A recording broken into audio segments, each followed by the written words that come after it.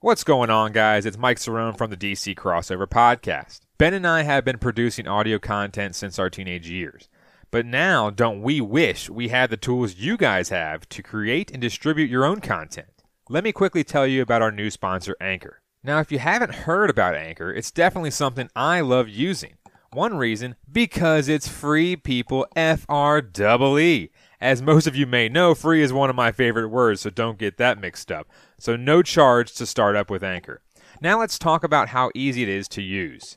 With Anchor, there are creation tools that allow you guys to record and edit your podcast right from your phone or computer. Super simple and super accessible from anywhere. Now that you recorded, how do you distribute to the streaming apps?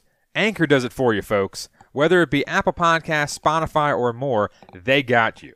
Using Anchor, you can actually make money from your podcast. Straight hard cash, homie.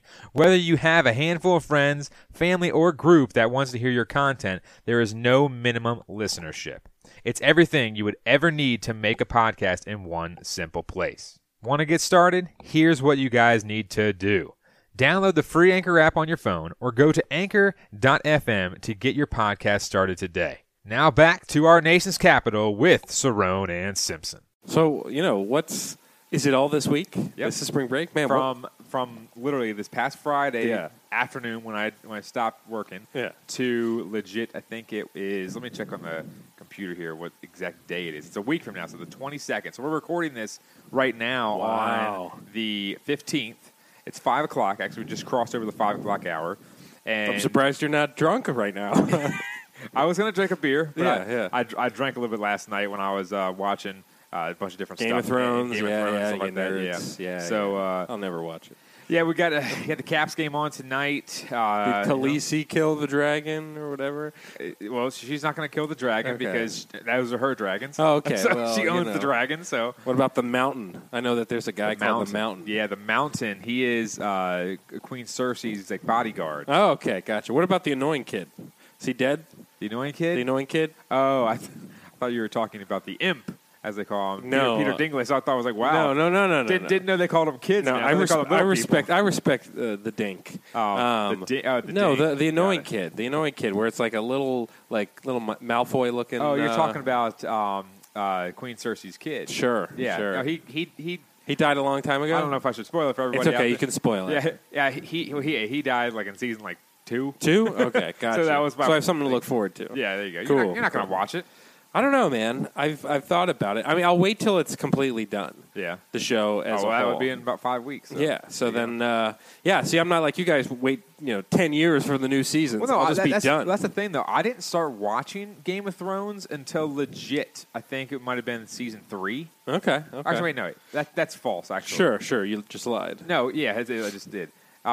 Because I don't know how long in between each season. I think I started watching when season 7 just started. Okay. Because that was 2 years ago.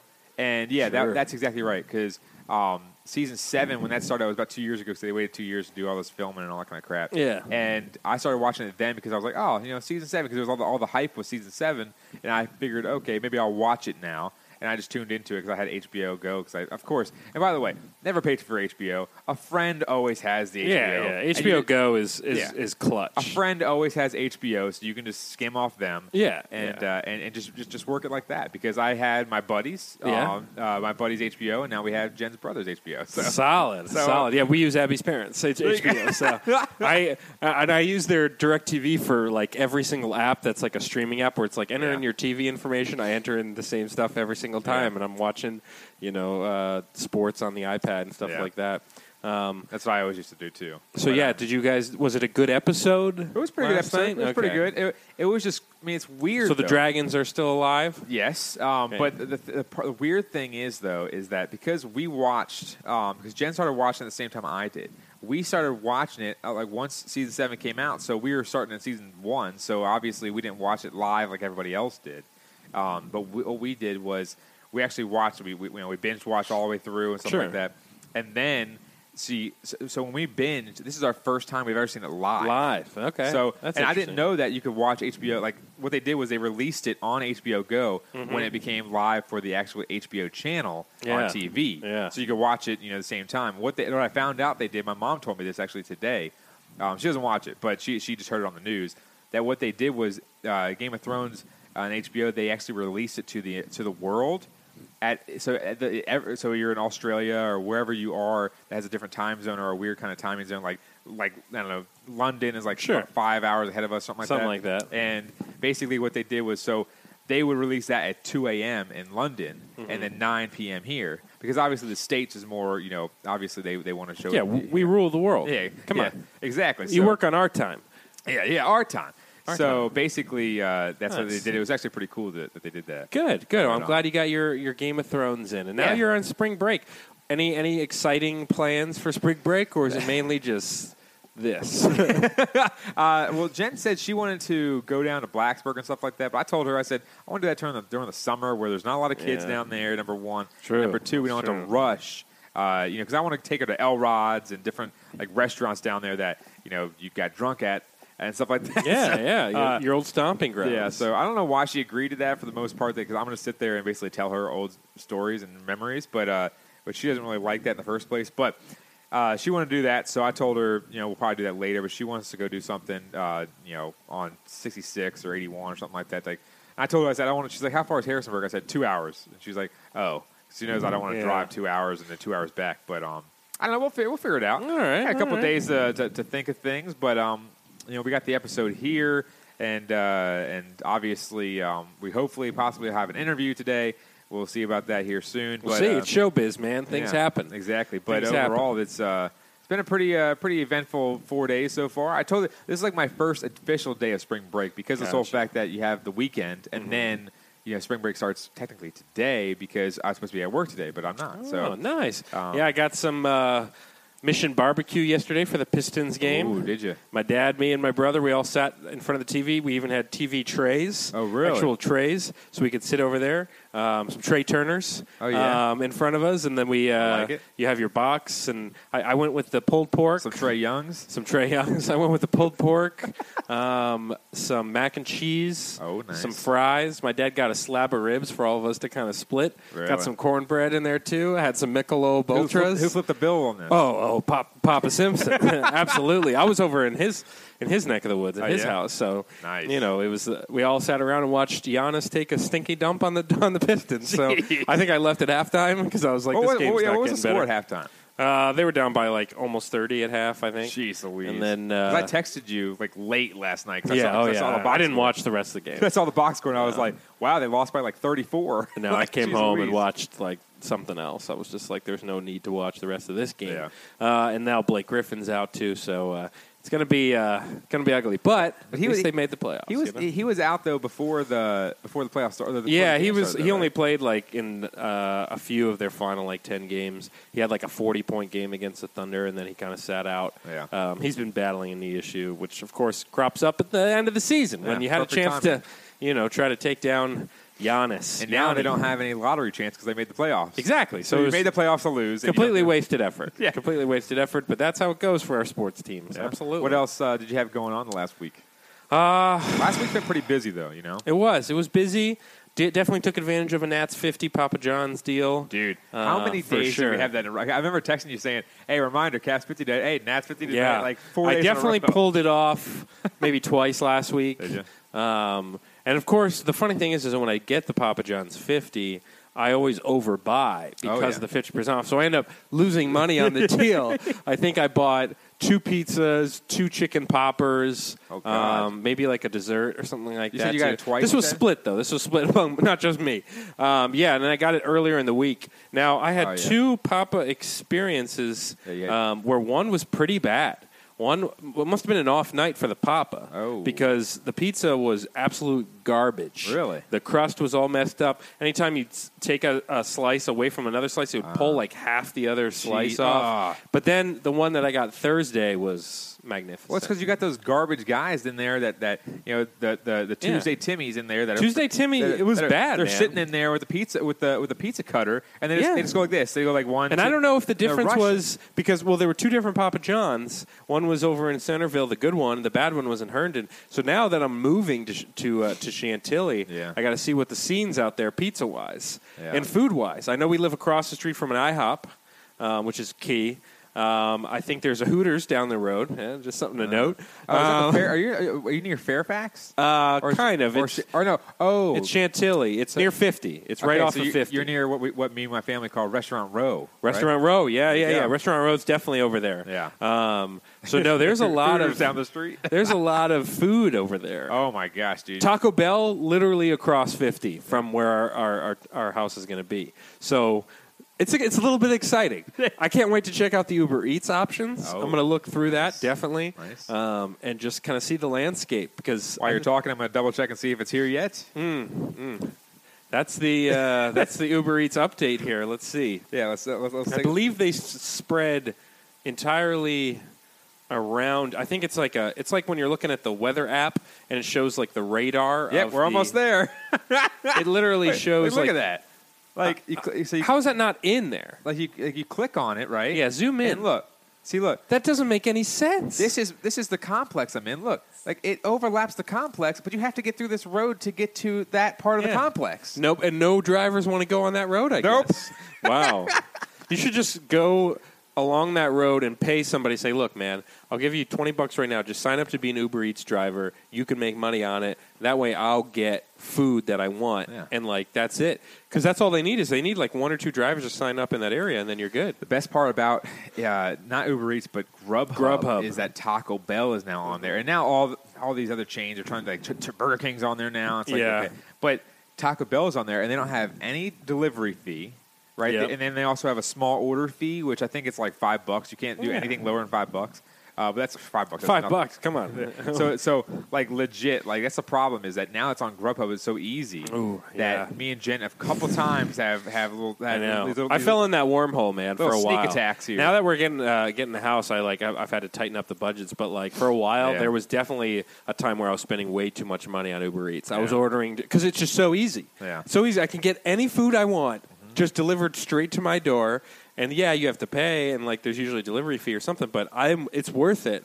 But then you realize when you actually look at the numbers and see how much you actually paid for it versus if you had gone and picked it up yourself, you're like, man, this is not worth it. But I'm also sitting in my boxers watching Cersei bang the dragons in Game of Thrones, and it's all good. I don't know which Game of Thrones you watched, but there you go. Maybe it was a spinoff. That's the thing, though, is that now all these pizza places like Papa John's and Domino's, they have like $4 delivery fees, which we talked about this before, which makes zero sense because of the sole fact that if you're based out of delivery services, like no one's going to go to a Papa John's and just eat there. Yeah, like, no one ever does that. It's not a sit down. Yeah, so it's like you look at that and say, well, why am I already going to pay $4 for the delivery charge when that's all you do? It's like, would I rather go, pick it up? No, I don't want to do that. I'm ordering Papa John's to deliver. I don't want to go pick it up. But so that's why you look at it and say, is it really worth it? That's one of the only times I ever order pizza is when they have the Caps 50, Nats 50, all that kind of stuff. Because, like you said, that makes it really. You over order a little bit, but the sole fact that you go out there and the best part is like I don't know if you do this, but I don't type in the promo code until the very end so I can see the money drop off of it. See, I don't do that, but I respect the hustle on that. Yeah. Because then you can see it all disappear. You order it and all of a sudden it says like, $30, and then all of a sudden Nats 50, man. Nats 50, Caps 50, Wiz 50 never happens. But, those other ones, those are clutch deals. Yeah. We support the Papa. This is a Papa supporting podcast here. We should actually try to go and see if one of the chains will sponsor us. Or I guess you'd say, what's it called? It's not chain. It's location. Locations. What's sure. What's the location called? Franchise. Franchise. We should go see if one of the local franchises will sponsor. Yeah, you tell them. Trust me. I mean, just take a look at us. You're going to get your money's worth for sure. Give us some free pies. Yeah, that would be pretty nice. But yeah, we got a big episode today. Yeah. Well, I shouldn't say big episode. It's kind of a shorter episode. I always say it's the opposite of big. Yeah, but that's okay. Opposite of us. That's okay. That's okay. Yeah, so we're basically just going to mainly focus on the Caps and the Nats, the two most exciting teams in the area. Absolutely. And then hopefully we might have Rashad Mobley on as a separate episode, so go take a look at that. If it's not there, then don't take a look at that because it's not there. If it's not this week, we'll definitely look at maybe next week. And basically with Rashad, we're going to kind of get into the Wizards as far as kind of the season outlook from the previous end of the season, and then kind of looking ahead and things like that for sure. Yeah, so then we'll also have Danny Noakes on to talk about the new hiring of Mike Young for the Virginia Tech Hokies. He should possibly be on sometime this week to talk about that new hire, which will be pretty fun in general because of the sole fact that it's an unfortunate situation that Buzz Williams left. But overall, it's a pretty decent hire because he's the Wofford head coach. Yeah. And, they won over 30 games this year, and they had a chance to beat Kentucky, if not for Fletcher McGee not making a single three out of, 15 attempts or whatever it was in that round of 32 game in the March Madness tournament. But overall, we're going to have a lot of guests, a lot of good talks, and this episode is going to be kind of fun, Ben, because we got two teams that we really want to talk about. We're also going to try to stay away from the Redskins just a tad, because hopefully next week before the draft starts, because obviously all the draft talk is coming up, we're going to have a heavy Redskins episode with hopefully the Let's Talk Redskins guys near Easter weekend. And we're going to have them on and hopefully discuss a little bit more about the Washington Redskins and what they have in store for us and the draft. But again, this is the DC crossover, Ben. Let's get right to it, man. It's a clown question, bro. And they're not even called Reese's Pieces. They're called Reese's Pieces. Reese's Pieces. They're pieces of Reese's. I'm a man. I'm 40. I'm not a kid. Write something about me. Playoffs? I just hope we can win a game. We're talking about practice, man. We're talking about practice. We're talking about practice. We ain't talking about the game. We're talking about practice, man.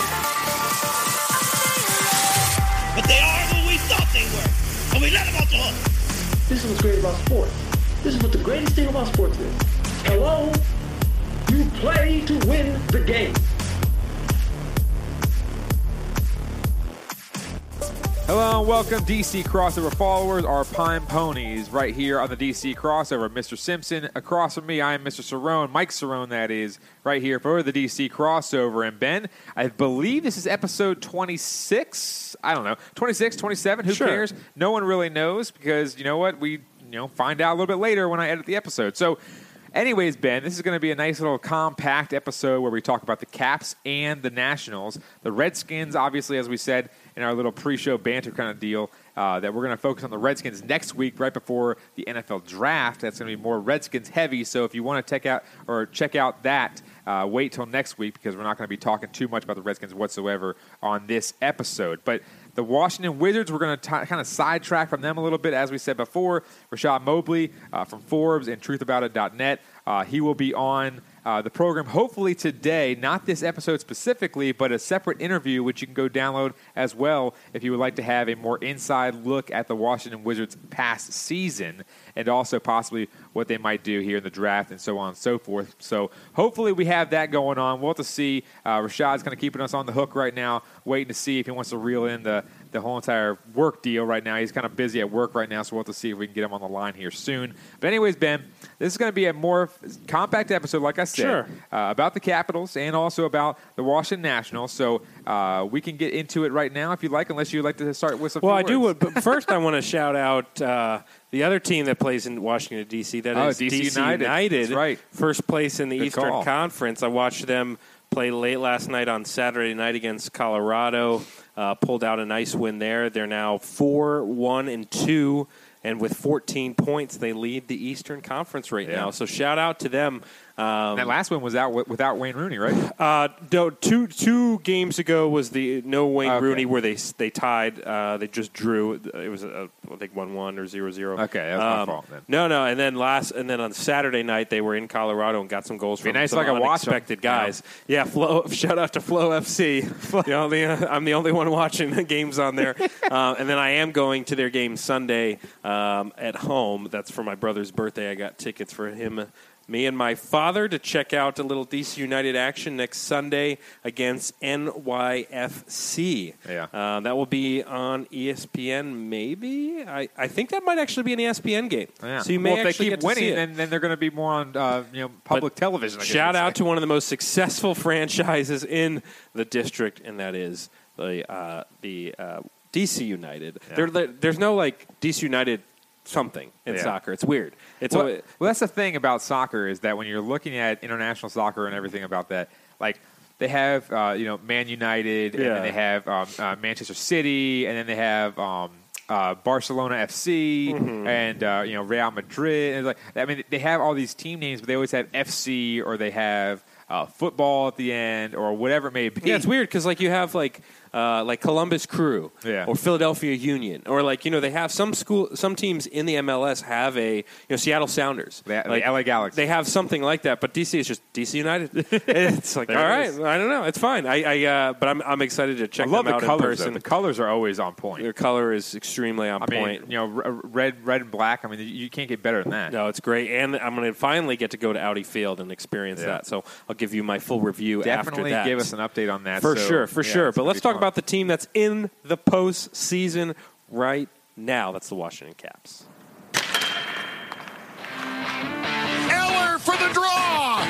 And as the puck drops, the words that DC fans have been waiting to hear since 1974, the Washington Capitals are the 2018 Stanley Cup champions.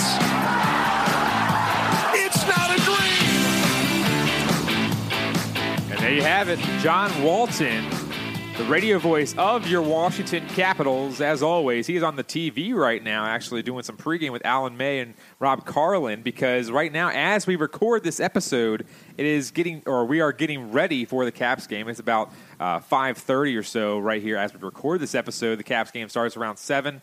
They're down in Raleigh, Carolina, which is actually pretty nice for them overall, Ben, because of the sole fact that they don't have to have a far distance. They don't have to travel. You can get to Raleigh from here in about 4 hours, 4.5 hours, with no traffic. With traffic's a little longer. But they might be flying, they might not be, but it doesn't really matter. So, I mean, like you said, it's no time at all. So, overall, it's going to be a fun little game 3 here we got going on. Caps up 2-0. This is kind of an unfamiliar sight we've seen from the Caps. Usually the last few years we've seen them drop 1 of 2 or like last year go down 2. But overall it's going to be a very fun game 3. Carolina's going to come out with their home crowd the first time, like you mentioned last week, in about a decade that they've made it to the playoffs. So that's going to be something wild down there in Raleigh for them to experience, I guess you could say. But the Caps, I mean, right now they're firing all cylinders. I think last game overall, my initial thoughts right now, we'll get right into it. My initial thoughts, Ben, on this series is that really last game, the Caps, they played so well, and the Canes really got some lucky bounces. I mean, honestly, a couple of their goals, to me, it was either like kind of like an off the skate or a weird bounce or whatever it may be. Which that's how playoff hockey is. But you got to look at the Caps and say they're playing so sound where they're shooting lasers. Like Ovi I think he had a goal and 2 assists last game, or that's maybe what he has in the last 2 games. But I'm not exactly sure. But overall, what they're doing is kind of feeding Backstrom. I think he has 3 goals now in the first 2 games. He does. Yeah. And it's just overall, they're playing lights out, and Holtby's playing lights out as well. Unfortunate bounces, obviously, you can't really hold that against him. But overall, he's playing lights out. The top 2 lines are playing lights out, and it's been pretty darn good the first 2 games. Like you said, the top 2 lines. So Ovi 1 goal, 2 assists. Backstrom 3 goals, 1 assist. Tom Wilson a goal and an assist, and then you have Hagelin, Rana, and Kuznetsov. Kuznetsov with 3 assists. TJ Oshie with 1 goal and 1 assist. So you have everybody's really kind of contributing right now with the first 2 lines, and for the Caps, it's been for the most part, it's been solid. There was kind of a little bit shaky as far as the fact that you jump out to this 3-0 lead in the first period, and you end up winning just 4-2. You go out to a 2-0 lead in the first period. It takes you overtime in game 2. But for the most part, I don't think that is something to be worried about. Again, the Caps have won all 6 times they've played this Carolina team, including the 2 playoff games and the 4 regular season games. So Carolina has not proven they can beat the Caps in any sort of aspect. Yeah, they took them to overtime, which can go either way.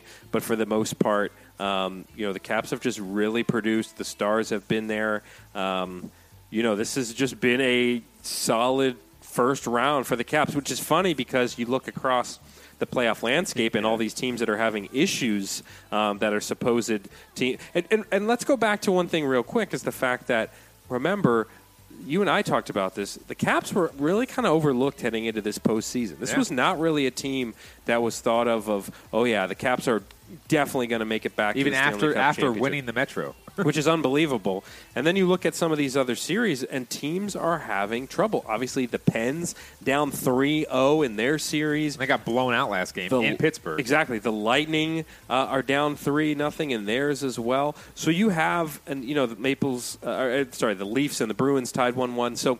That's what they changed the name there to the Maples. Yeah, the Maples. The Maples is a better name. But you have two teams in the Lightning and the Pens who are, pretty good hockey teams. People are looking at those guys, and they're about to get eliminated within the next couple games. So I think the Caps are overlooked. They've proven so far through 2 games that, hey, we are the team to beat here in the postseason. We're the defending Stanley Cup champions, and they're just getting it done. Well, that's the biggest thing, too, is before we kind of get into those other series real quick, basically when I'm looking at this Caps team, it's nice to see the game-winning goal come from Brooks Orpik in the overtime period. Mm-hmm. Everyone looks at Brooks Orpik and says, oh, he's old. Like, I even said it myself as well.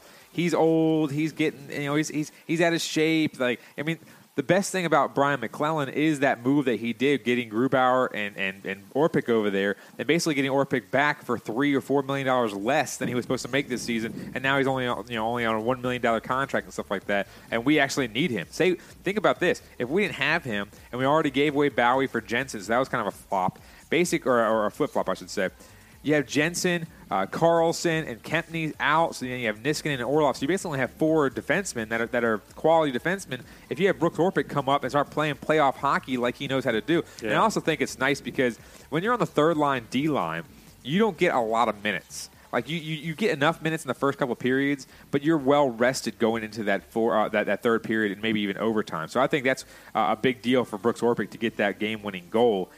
Because of the sole fact that if you can have him play like that, or I mean, obviously I say like that with a goal, but if you can get him to go out there and play lights out in that third D-line. In the third line, yeah, exactly. Get Carlson some rest, get Niskanen some rest. Some of these guys that are on the penalty kill a bunch because they've taken some unnecessary penalties in the past couple games. But overall, it's looking good. Like if they can win tonight, the series is over. There's no way in hell the Carolina Hurricanes are going to come back. The people that I'm really worried about in this series is Jordan Staal. Or I think it's Jordan Staal. There's a bunch of Staals out there. I don't know. But Staal, he scored one of the goals last game, and also Aho hasn't really done too much that I'm impressed about. Nope. He was their leading point getter this season. But in general, this is just a team, like you mentioned before in last week's episode, that this team is, possibly going to be an upset special.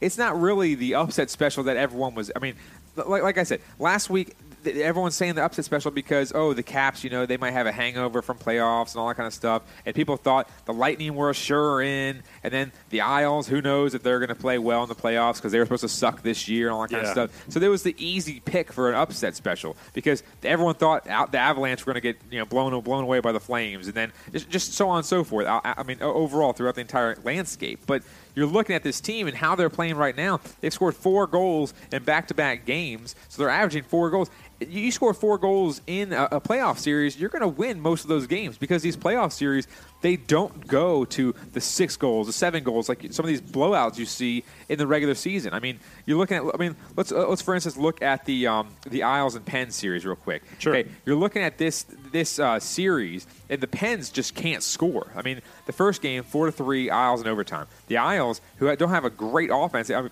look at last year. They lost their best guy in Tavares. 3 and 4 goals in Game 2 and Game 3. Pittsburgh only scored 2. So basically you're looking at it 5 goals for Pittsburgh and 11 for the Isles. So that's a big discrepancy when you're seeing in Pittsburgh they got blown out by 3. It's something to see there because you don't see a lot of blowouts. I mean, a 4-1 is like the easiest blowout you can mention because no one's going to score 7-8 goals, that they usually see. But overall, just the Caps. I mean, it's for me, it's kind of hard to pinpoint. There's only 2 game sample size. Yeah, exactly. But just how they're playing and how sound they're playing on offense and defense, I think they kind of got those jitters out because you have to see, the first couple periods of the first game in the first series, after like a 4 or 5 day break. You have to see how they play. And winning the first 2 games, going to Carolina, you still have home ice advantage, and you guys are playing well. Not a lot of injuries, nothing. And Braden Holtby is the catalyst so far, playing great once again. I think I saw a stat. I'm going to see if I can pick it up while I send it over to you. There's a stat I saw that Braden Holtby, I think it might have been on Twitter, that he is like saving like 94% of shots in the last like 20 or 10 games or something of that nature. So I mean, he could go down. Let me try to find. He that. could go down in history as one of the best playoff goaltenders. Oh, yeah. I mean, playing out his career. And just another note is, so teams that take a 3-0 lead in a best-of-7 series are 186-4. The Sharks are the last team to blow a 3-0 lead in the 2014 Western Conference first round. Here you go. Sorry, against the Kings. I don't want to interrupt you, but No, that was it. Yeah, I found it by Rob Carlin. Braden Holtby. He said this is his tweet. Quote, Sure. Braden Holtby is on fire right now. His last 7 games, including the regular season, he is 7-0 with a 1.85 goals against average, with a 93 or 9.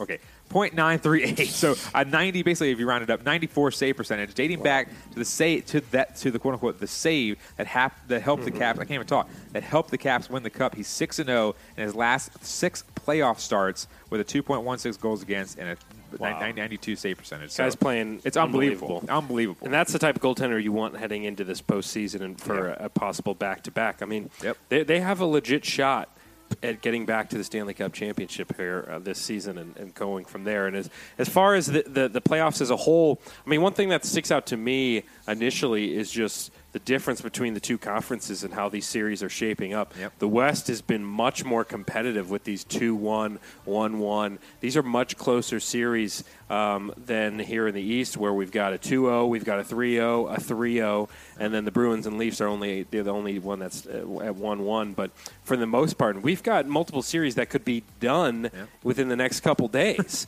which is wild because these Western Conference series, those might go 7. I mean, 6 or 7 is kind of what it's kind of lining up for those ones. So let's start with the East at first. Okay. And Mike, obviously the 2 series that most attention is being paid to is the Isles and the Pens and Lightning and the Blue Jackets. Of course, now I've kind of poked exactly. I've poked around some of the. I've watched some of these games here and there. Kind of been flipping back and forth. Yeah. But obviously Pens fans. You lose that OT game in Game 1, and the team just hasn't really recovered, it looks like. Yeah, I mean, I didn't really watch any of these games yet because I've had other things going on, or I've been more interested in a different game. Like, I mean, I've been watching a lot of the Dallas Stars and the Preds games. Like I told you last week, that was one of my most ones that I wanted to watch. But I just don't get it. Like, I picked the Pens to win this 1 in 6. And that obviously doesn't look like it's going to happen. I think a lot of people didn't have this mapped out on their brackets. Yeah, it's just kind of odd to me because obviously the Isles have home ice, but the sole fact that you look at the Isles and what Barry Trotz is doing with that club, he's got them believing, and that's the thing that you look at is. He solved Pittsburgh in their whole entire offensive scheme last year. Yeah, that's a good point. I don't know if you remember that. What they did in the playoffs with the Caps is they did like a 1-3-1 in the neutral zone, where basically they had one guy forechecking, 3 guys making basically a wall on at the mid ice stripe, and then they had one one defender in the back. Where they basically had that big wall where they couldn't get through the neutral zone. And that's why the Pens struggled so much against the Caps last year, and that's why the Caps ended up winning in 6. That you saw them shut down Pittsburgh's offense. And I think Barry Trotz, I mean, especially the Isles, totally different club here than the Caps, but you're looking at it and saying that they must have solved Pittsburgh's whole entire strategy again this year. So Pittsburgh is just kind of in shambles right now. And I was kind of shocked because I didn't think Pittsburgh was going to be, or even get past the Caps in the next round or whatever it may be. Mm-hmm. I think the Caps are a more sound team, better goaltending and stuff like that. I think Matt Murray is kind of overrated, but you're looking at it and seeing Pittsburgh struggle so much in this series, you have to wonder, is this quote-unquote dynasty, if you want to call it that, done? They still have Sid the Kid, and they still have Evgeny Malkin, and a couple other guys around the team like Phil Kessel and whatnot that are pretty strong characters in that locker room. But you got Nick Bonino, he's off the team. Carl Hagelin, he's off the team. So you've got a lot of these guys from the 3rd and 4th lines that are not on the team anymore that really helped them in their couple cups they got in a row.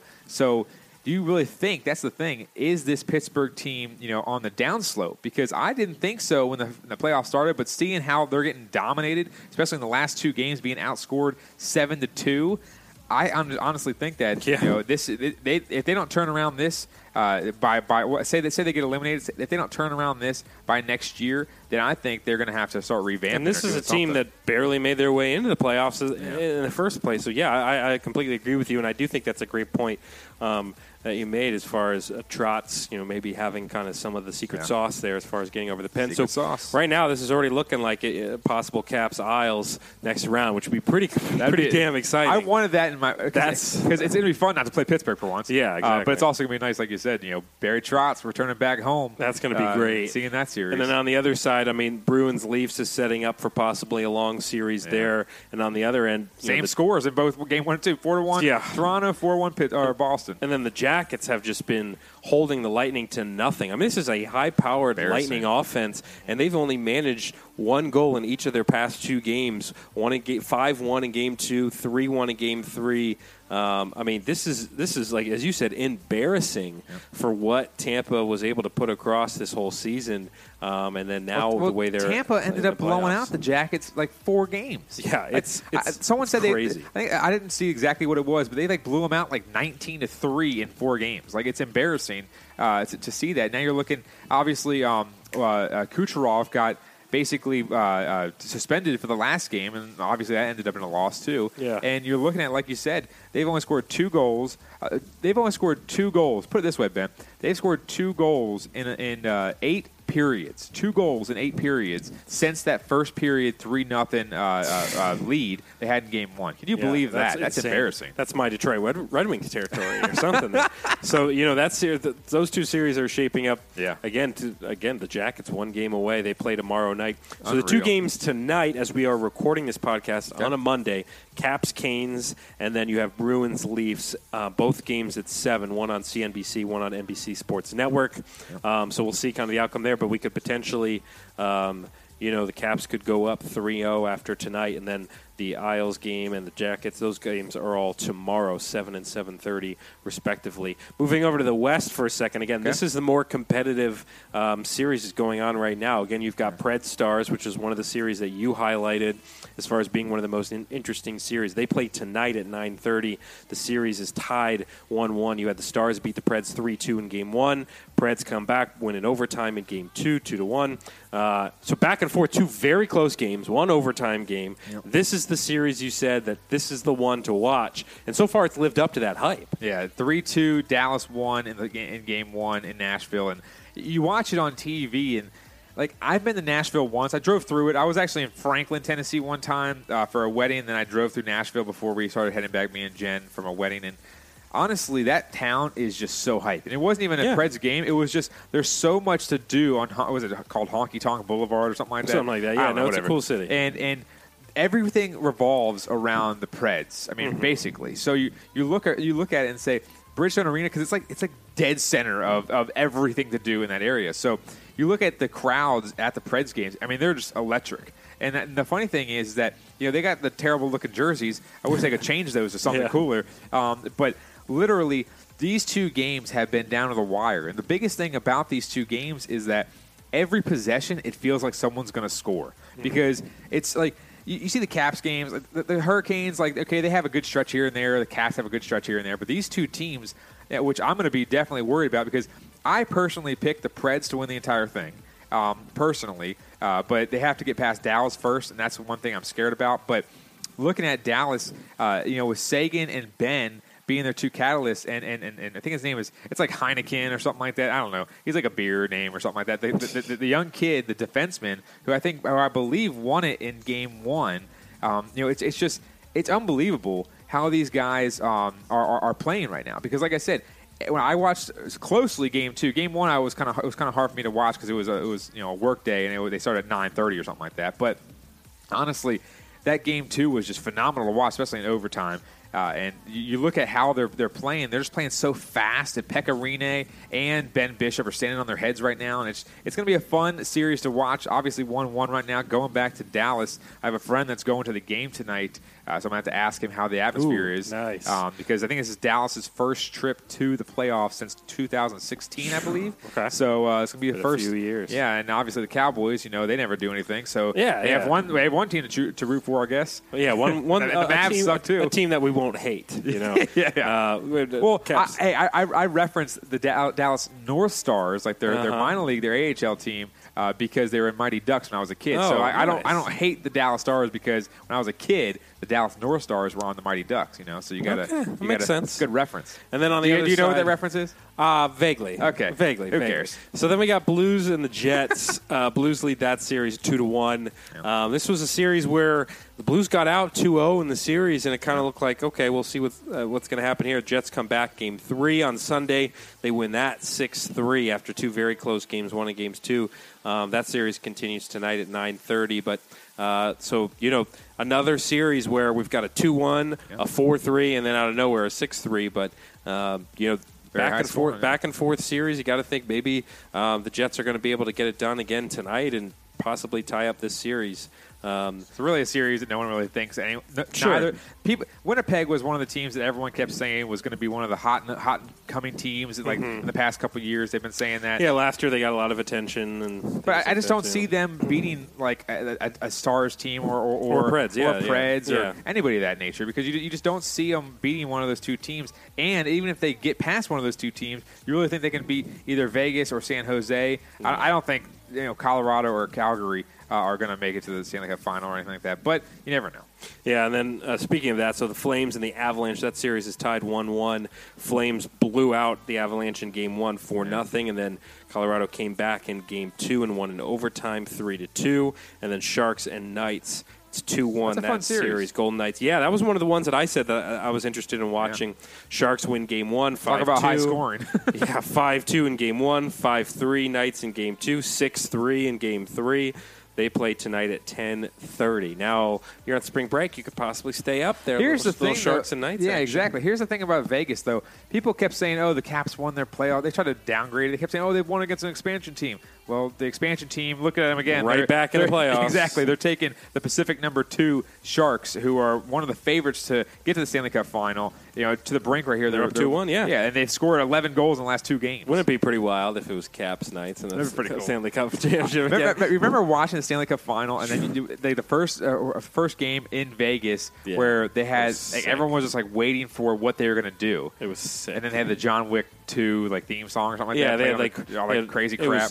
It was wild. The stupid knight that kept flying out there. That's the thing but it was entertaining. And that's exactly. the thing. I mean, I think the two. So, like, if we're talking as Caps fans, as far as teams that we'd be most interested in seeing, and we're just going ahead and saying, okay, put the Caps in the Stanley Cup championship. We hope that happens. We're homers, obviously. It's the DC Sports Podcast. So, I think Caps Preds would be real fun. Yeah. But I am personally pushing for Caps Golden Knights in the Stanley Cup championship. I think that would be great. Stars would be fun as well because you have the DC Dallas kind of. There's some rivalry there, but as long as it's not like Caps Blues or like Caps Flames. Avalanche or Caps Flames, that'd be the worst because then if it's in Calgary, isn't it like Western Canada? or something like that? It's like the game's going to be at like midnight. Nobody wants that. No one cares. As far as the Caps go here, again, they play tonight as we record this on Monday, and then their next game being Thursday. And if necessary, they would play on Saturday. But likely,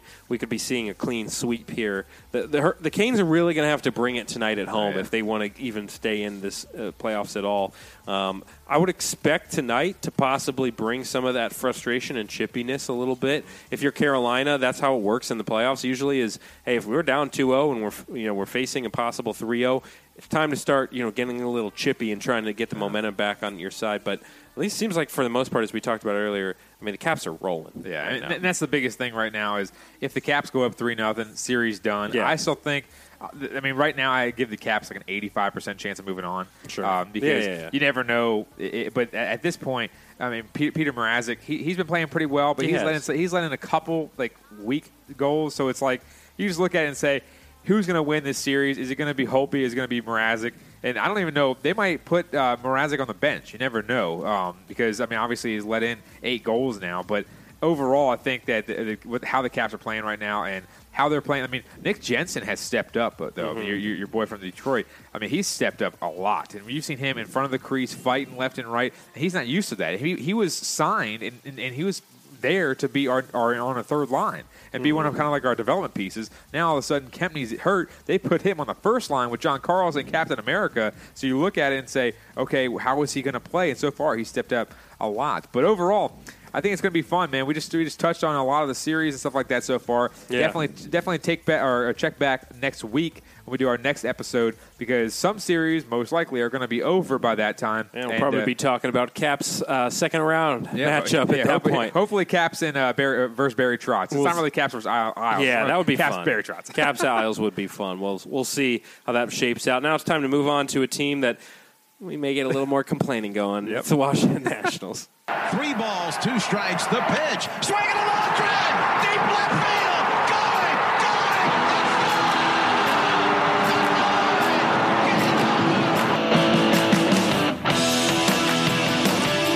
Moving on to some baseball talk. Last time that we recorded the podcast, we had just finished up the series against the Mets. The Nats won that series 2-1. We kind of had some hopes and expectations heading into that Philly series, and then the Pittsburgh series are the 2 series that have happened since we last recorded.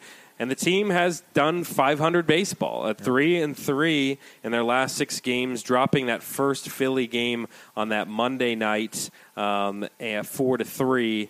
And then coming back and putting together a couple nice wins. I mean, that was the thing that the Nats were able to do in that the remaining Philly games of that series was a 10-6 win on Tuesday and a 15-1 win on Wednesday. And suddenly you're thinking, hey, this offense is kind of exploding. They're on the right track. They win that series. And then you drop 2 of 3 to the Pittsburgh Pirates. And Mike, 2 of those games were bullpen losses, really, with Matt Grace getting the loss. There was 3 runs in the 10th against Pittsburgh on Friday, and then yesterday a debacle, a 9th-inning run in that one, and the Nats stranding the bases loaded and things like that. But let's get into some impressions where the Nats are right now. So overall on the season, the Nats currently sit second to last in the division. Now it's, early, obviously, but 7-7, playing 500 ball. They've won 6 of their last 10. But 500 ball pretty much describes the Nats this season. I mean, they've been good at times, maybe even great, and then they've been really, really bad. Yeah. What kind of sticks out to you over the last week since we've last done the show? Well, I mean, when we talked about it last time, we were getting ready for, as I mentioned, Pennsylvania week, because they're playing Philadelphia and Pittsburgh. But you look at the 2 Philly games. Now, that was a great series to watch because the Nats just dominated, and they came back in the April 9th game, which was awesome, and then they just demolished the Phillies at 15-1 on the 10th. And that was fun because of the sole fact that I was sat on Twitter, and I was just, we had Jessica Town on, and I follow her on Twitter. I don't think she follows me, but I don't really care. And I think she really wants to anyways. But she was trashing DC a little bit when we played them the first time, stuff like that, saying that we were booing Harper and we shouldn't be booing, all that kind of crap. And it kind of got under my skin a little bit, but that's why when we gave them the beatdown 15-1, I was just, and she I don't think she was watching the game because I think she was watching the Flyers aren't playing, the Eagles aren't playing. Who the hell knows she was watching? But she wasn't watching that game because they were getting blown out at home. Yeah. And I was just going off on Twitter. I was saying it's funny how it's a city of brotherly love. They're in first place and they're sitting there booing their team since the first inning. Yeah. It's like, okay, just give it a rest. But I just saw that series in the last 2 games. We scored, even though we needed extras in one of them.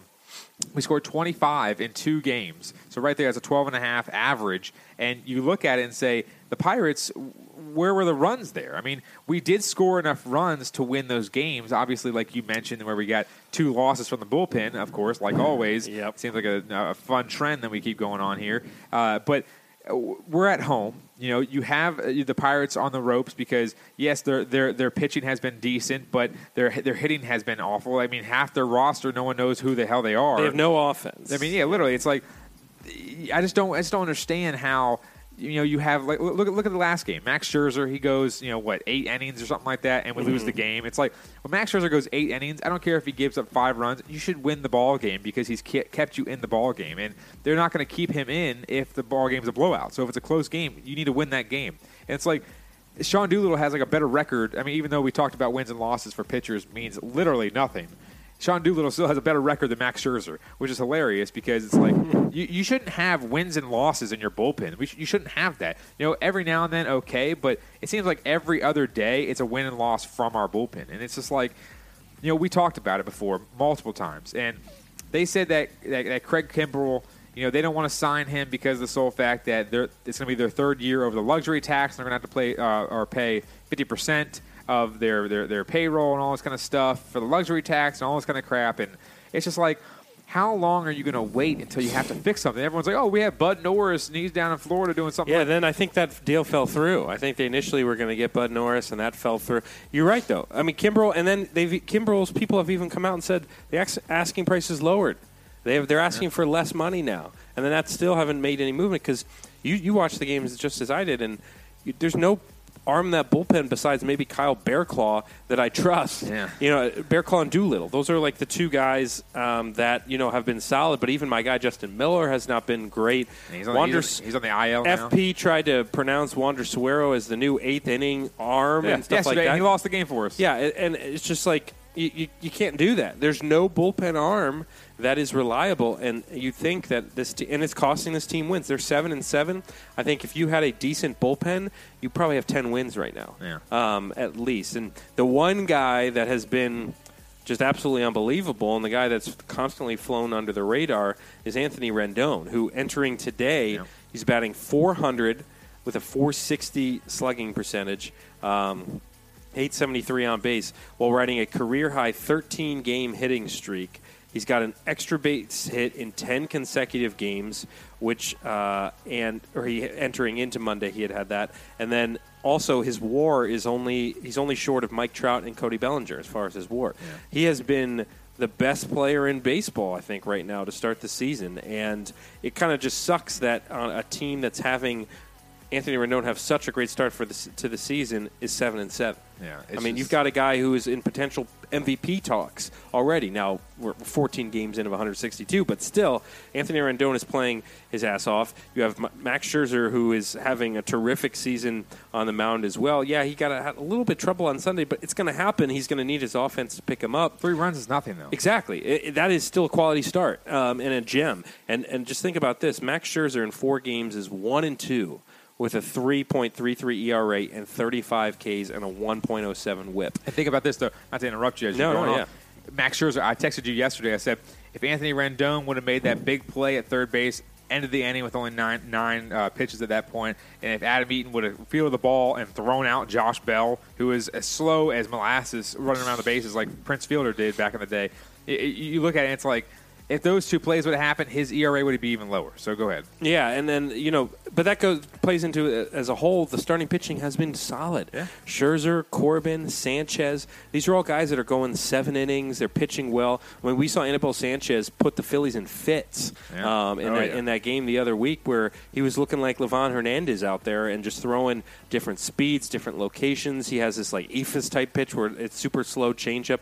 I mean, it's been fun to watch Anibal Sanchez go out there. And Jeremy Hellickson also did. He had a gem, too. Yeah, he pitched a gem, and Patrick Corbin's been solid. You can see his lefty slider. I mean, he's a solid lefty arm. It just sucks to have a season where you've got some terrific offense from guys like Anthony Rendon, and then you've got the Howie Kendrick coming in from injury and coming in and really performing well. And let's get into that a little bit. So you have Trey Turner go down. Yep. And they had to do some shuffling. So now you've got a guy like Wilmer Defoe. They've moved him over to the shortstop position. And he, as you and I have discussed, he's not a starting shortstop in Major League Baseball. He's not a starting second baseman in Major League Baseball. Yep. He's a backup. He's a good backup. And he's kind of struggling a little bit. But the second base position is one where the Nats don't really have a defined starter in that spot. We've seen Brian Dozier, who started off the season really bad. He's kind of picked it up a little bit. But Howie Kendrick, 15 at-bats so far, batting .533 with 2 bombs and 5 RBIs. Yep. That's the guy that should be our everyday second baseman right now. Yeah, and I text you all the time.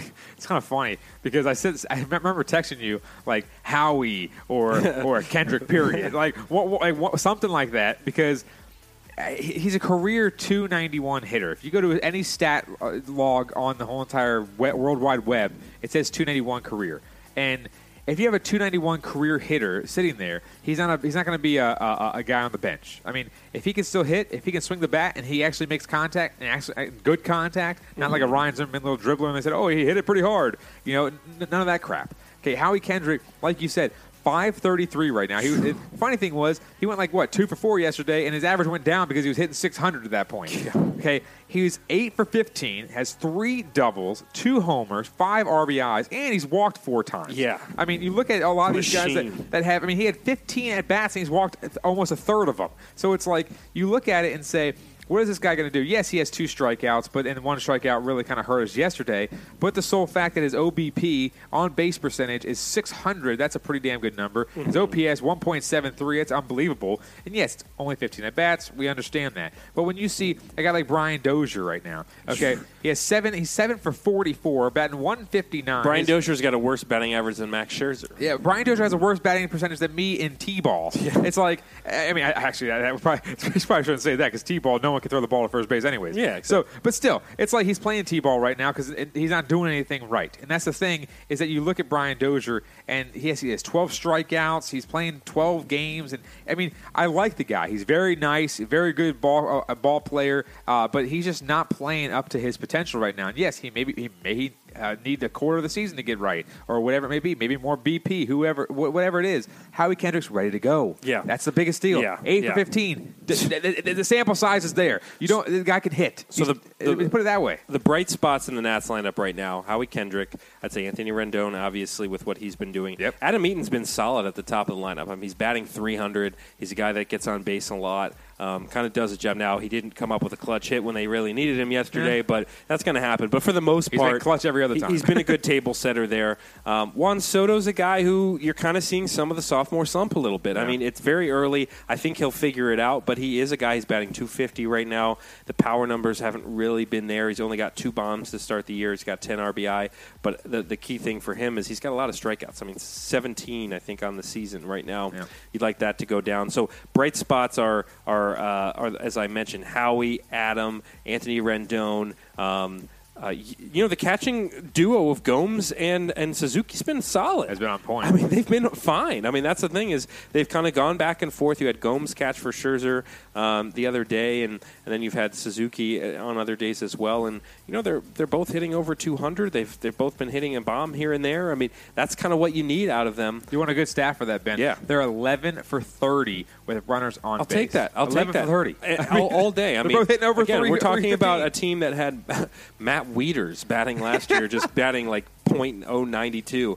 And then Victor Robles, a guy who got the day off the other day. Yeah. But he's been pretty solid with the bat as well. 283, 3 bombs, 7 RBI. Those are the bright spots. The bad spots. Your guy, Ryan Zimmerman, who we've talked about on the show constantly, and again, is the Nationals have... Mr. National! I mean, the thing is with Ryan Zimmerman... this is his swan song. This is likely his last year in the Washington Nationals uniform. I don't see them re-signing him. He's going to probably go to the American League and try to make it as a DH. Yeah. But how long do you let this guy bat 5th in your lineup, and where he's supposed to be offering a guy like Juan Soto protection, and he's not doing that? And he's batting 205 to start the year, 1 home run, 8 RBI. Again, 3 of those RBI came in that one game, that blowout game where he got a hit there. So you can't even really look at that. But Mike, he's been, as you have said, nonstop. He's been bad. He's been really bad. Yeah, and that's the thing is, yes, Juan Soto. His average is a little bit higher than Ryan Zimmerman's with runners on base, but.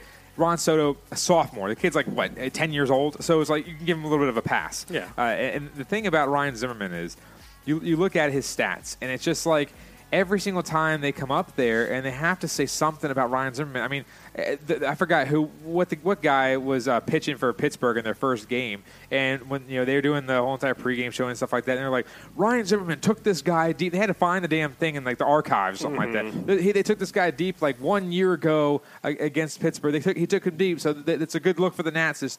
What? It's like now they're just literally casting the reel out in the middle of the ocean, hoping to catch a whale or something like that. Like they're trying to catch something that's crazy or so unique that everyone's still going to think that Ryan Zimmerman is a great ball player. I'm not going to go on a tangent like I did before. I'm sure I will once we start getting to the middle of the season. Yeah. But 4 for 24 with runners on base. That is, literally, that is atrocious. And that means a guy on first, second, third, doesn't mean whatever it may be. In scoring position, that looks even worse. 2 for 14, batting 143, and he has, like you said, he has 8 RBIs. Okay, whatever it may be. That could be a terrible at bat where he grinds into a double play with a guy on third or something like that, or first and third. It's just like you look at it, it's like.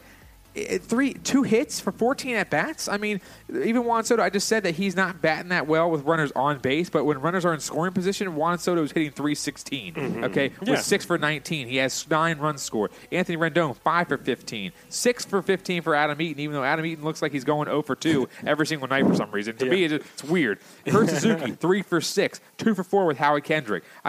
Even look at Patrick Corbin, 1 for 1. It's just like you look at these guys that are going up there with runners in scoring position. That's why they're scoring runs. I think they're like 7th in the Major League Baseball with runs scored. And they played a couple games less than a lot of people.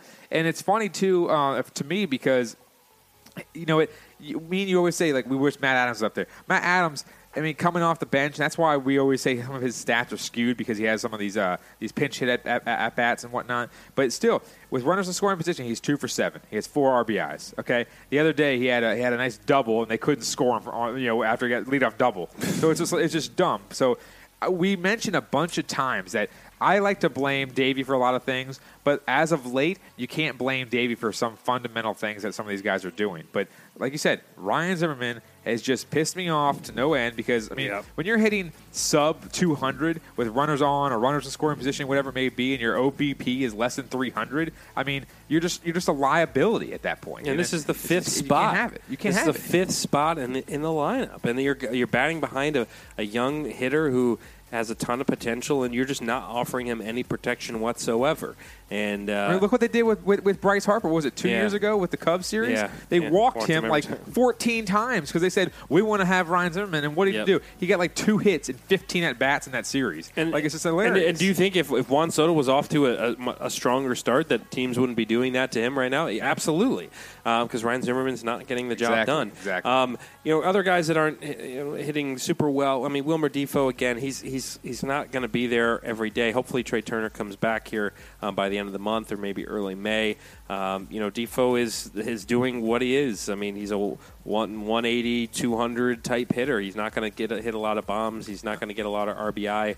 He's just there as kind of a filler for the potential to get. We mentioned he's a solid. He's a solid backup, and it's kind of I can't blame him too much for being in this role that he's not really supposed to be in. Yeah. So I wouldn't really put him in the he's been really bad. One guy who we did see his return was Michael A. Taylor, who's back up with the Nationals after coming back from the injury.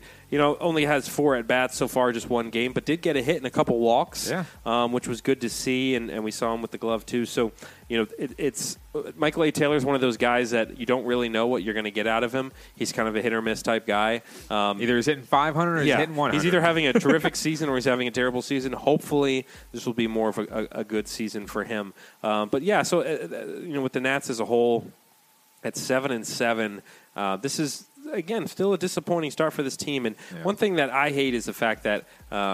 We complain about him all the time, but FP Santangelo, who does the color commentary for the Nationals, is when the Nats had struggled early in this season, and then they put up a big win over Philly. Santangelo comes on the air, FP, and says, it makes fun of Nats fans, kind of made a mocking of Nats fans, how worried Nats fans were about those early season struggles and things like that. And guess what? The reason why the Nats were so worried is the fact that exactly what's happening here in this Pittsburgh series, as we saw, is the bullpen is not good. That's why we're worried.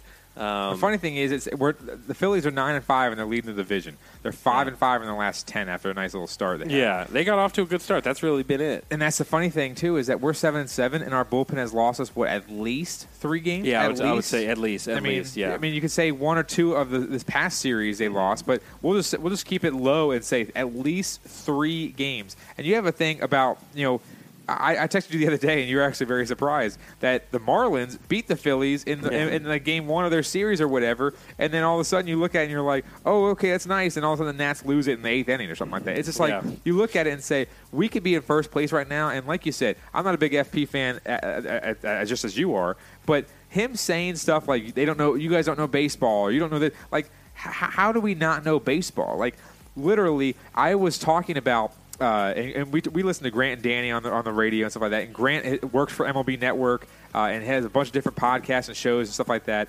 And you worked with him a couple times before at our other gigs. And then Danny Rouillet was a college baseball player. So you're telling me that I had the same thought about what they did. It was one of the past games, and I forgot exactly what it was. They had the exact same thought the very next day on the radio. So you're telling me personally, just so you can say just a fan, I'm not important or at all to anybody, or two guys that work for the local radio station, which the games are broadcasted on. Mm-hmm. And one guy was a former college athlete at George Washington. The other guy works for MLB Network and all these other or MLB, whatever it is. Yeah. All the That's different MLB Network. You're telling me that those two guys don't know baseball either. You know baseball, but it's okay that Bob Henley sends Ryan Zimmerman from first base. Like, it makes zero sense. That was the situation, by the way. Yeah. But it's like, you're telling me that all these guys don't know baseball? Like, you're the only one that knows baseball because you kiss ass of the team because you work for them? Yeah. It's like, that makes zero sense. Right now, again, we could be right now 10-4 and have a nice little giddy up in our step right now. And instead, we're 6-4 in our last 10 because our bullpen won't do anything. Our run differential, Atlanta, they lost a couple, or they lost 3 games to the Phillies in the season, and look what they've done lately. They're 7-3 in their last 10. They're 15+ in run differential. We're 11+ in run differential. We're ahead of the Phillies and the Mets, and they have better records than us. Yeah, this is not a division where you can get off to just a bad couple series and things like that. I mean, it's going to be, as we talked about, a dogfight throughout the series, and the Nats right now have been one of the weaker teams that's supposed to be contending. Yeah. So we'll see. Now you have, this week, the Giants series, Tuesday, Wednesday, Thursday. You've got Strasburg, Hellickson, and Corbin are the 3. So Strasburg, it'd be nice to get a little bounce-back game from him. He wasn't as sharp his last outing. And then you have Hellickson and Corbin, both who have been really good.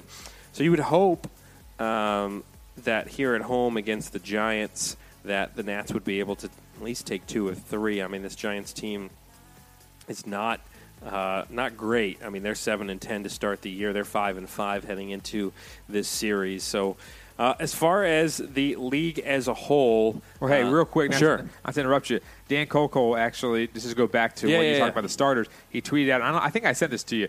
Nats starting pitchers in our last 4 games collectively, 28 innings pitched, so that's an average of 7, 1.93 ERA, 26 Ks, and only 7 walks in their last 4 games. Wow. That's what we expected. But we didn't expect the bullpen, which I gave a 6 out of 10 confidence rating in the beginning of the season. Now, all of a sudden, if you have those four collective starts in those 4 games, you should have 4 wins. You should. And now they've got, again, the series against the Giants, and then the weekend they'll be in Miami. If the Nats can't sweep the Marlins, then we've got problems. Yeah, that we have problems in Miami, and they should take 2 out of 3 against the Giants, and they should sweep the Marlins and get themselves back in contention here. Yeah. And we know it's early, but it's as far as the league as a whole, real quick, just wanted to touch on that. Is it has been kind of an interesting start to the season. I mean, you have in the National League. Teams like Milwaukee out to a good start.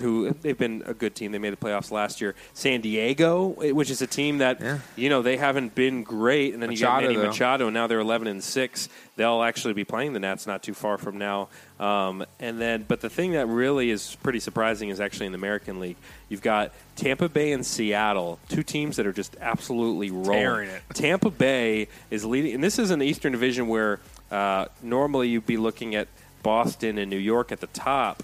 Yeah. It's backwards. Yeah. You have Tampa Bay at 12-4, the Orioles at 7-10, New York 6-9, Red Sox at 6-11. That's your defending World Series champs. Yeah, 6-11. And the run differential is -27 for the O's at 7-10, and -32 for the Red Sox. It has been not pretty. And then in the West, You got Seattle at 13-5. There's another team that's been red hot. But then again, Houston's hot in their trail. They've won 9 in a row, the Astros in there. So right now your division leaders, Minnesota in the Central. Unfortunately, my Detroit Tigers have lost 3 in a row after their hot start, so they're coming back to earth a little bit. You got Tampa Bay in the East, Seattle in the West, the Phillies in the National League East, Milwaukee in the Central, and San Diego Feels like in the every West. single team, except for maybe like 6 in the entire MLB, are under 500. It's like weird to say. I mean, look at the NL Central. I think you mentioned 5-9 for the Reds, which we expected. We didn't expect the Cubs to be 5-9 right now. Yeah, that's a bad Pittsburgh, start for them. they should, obviously, as our last series, they should have lost the entire series to us. St. Louis 9-6. Then you look at the NL West, San Diego, like you mentioned. The Dodgers are pretty around or hovering around 500. And then you got 3 teams under 5. I mean, it's unbelievable how you Teams see are this. beating up on each other to start the year. I mean, it's been pretty even. Besides Tampa and Seattle, most of these teams have been losing and winning games. The funny thing, too, is tight. Baltimore today, as we record this episode, I think they won 9-1 against the Boston Red Sox. And this was the Boston Day or whatever, where it's the Boston Marathon and the team plays early. This was like a 10 a.m. or 11 a.m. game. They do that every year. And, 8-1, and Chris Davis hit a bomb. Which this was the guy that couldn't even get a hit for it's like an eclipse, 60 games or something. So, I mean, congrats to the Orioles. I mean, there's no real bad ill will for the Nats to the Orioles, really. The only thing that's bad is this whole Masson dispute where we can't watch, games. You can't stream games because of the Masson stuff. That's also the big thing about. I think I told you this before. When I went up to Baltimore, my buddy was living up there. I went up there with a Nats jersey on, my old school Pudge Rodriguez jersey, and I wore that up there, and people just give you so dirty looks. Like, they hate DC. Yeah. The Orioles, I think the Orioles fans hate the Nats more than the other way around. Well, the Nats fans don't care about the Orioles, but Baltimore and the O's just really hate the Nats. I mean, I guess it was because it was the new kid on the block comes in and, takes – because remember, before the Nats were here, everyone in this area was basically an Orioles fan. That's the only real team you had in the area that was within a couple hours. So, that was kind of the team. I remember going to those games, and that's the team you root for. I mean, you didn't necessarily root for them hard, but they were the only baseball around. So, exactly. So again, the Nats have these. By the time we record our next episode, they'll have played the Giants and the Marlins, and then they'll be heading to Colorado from there.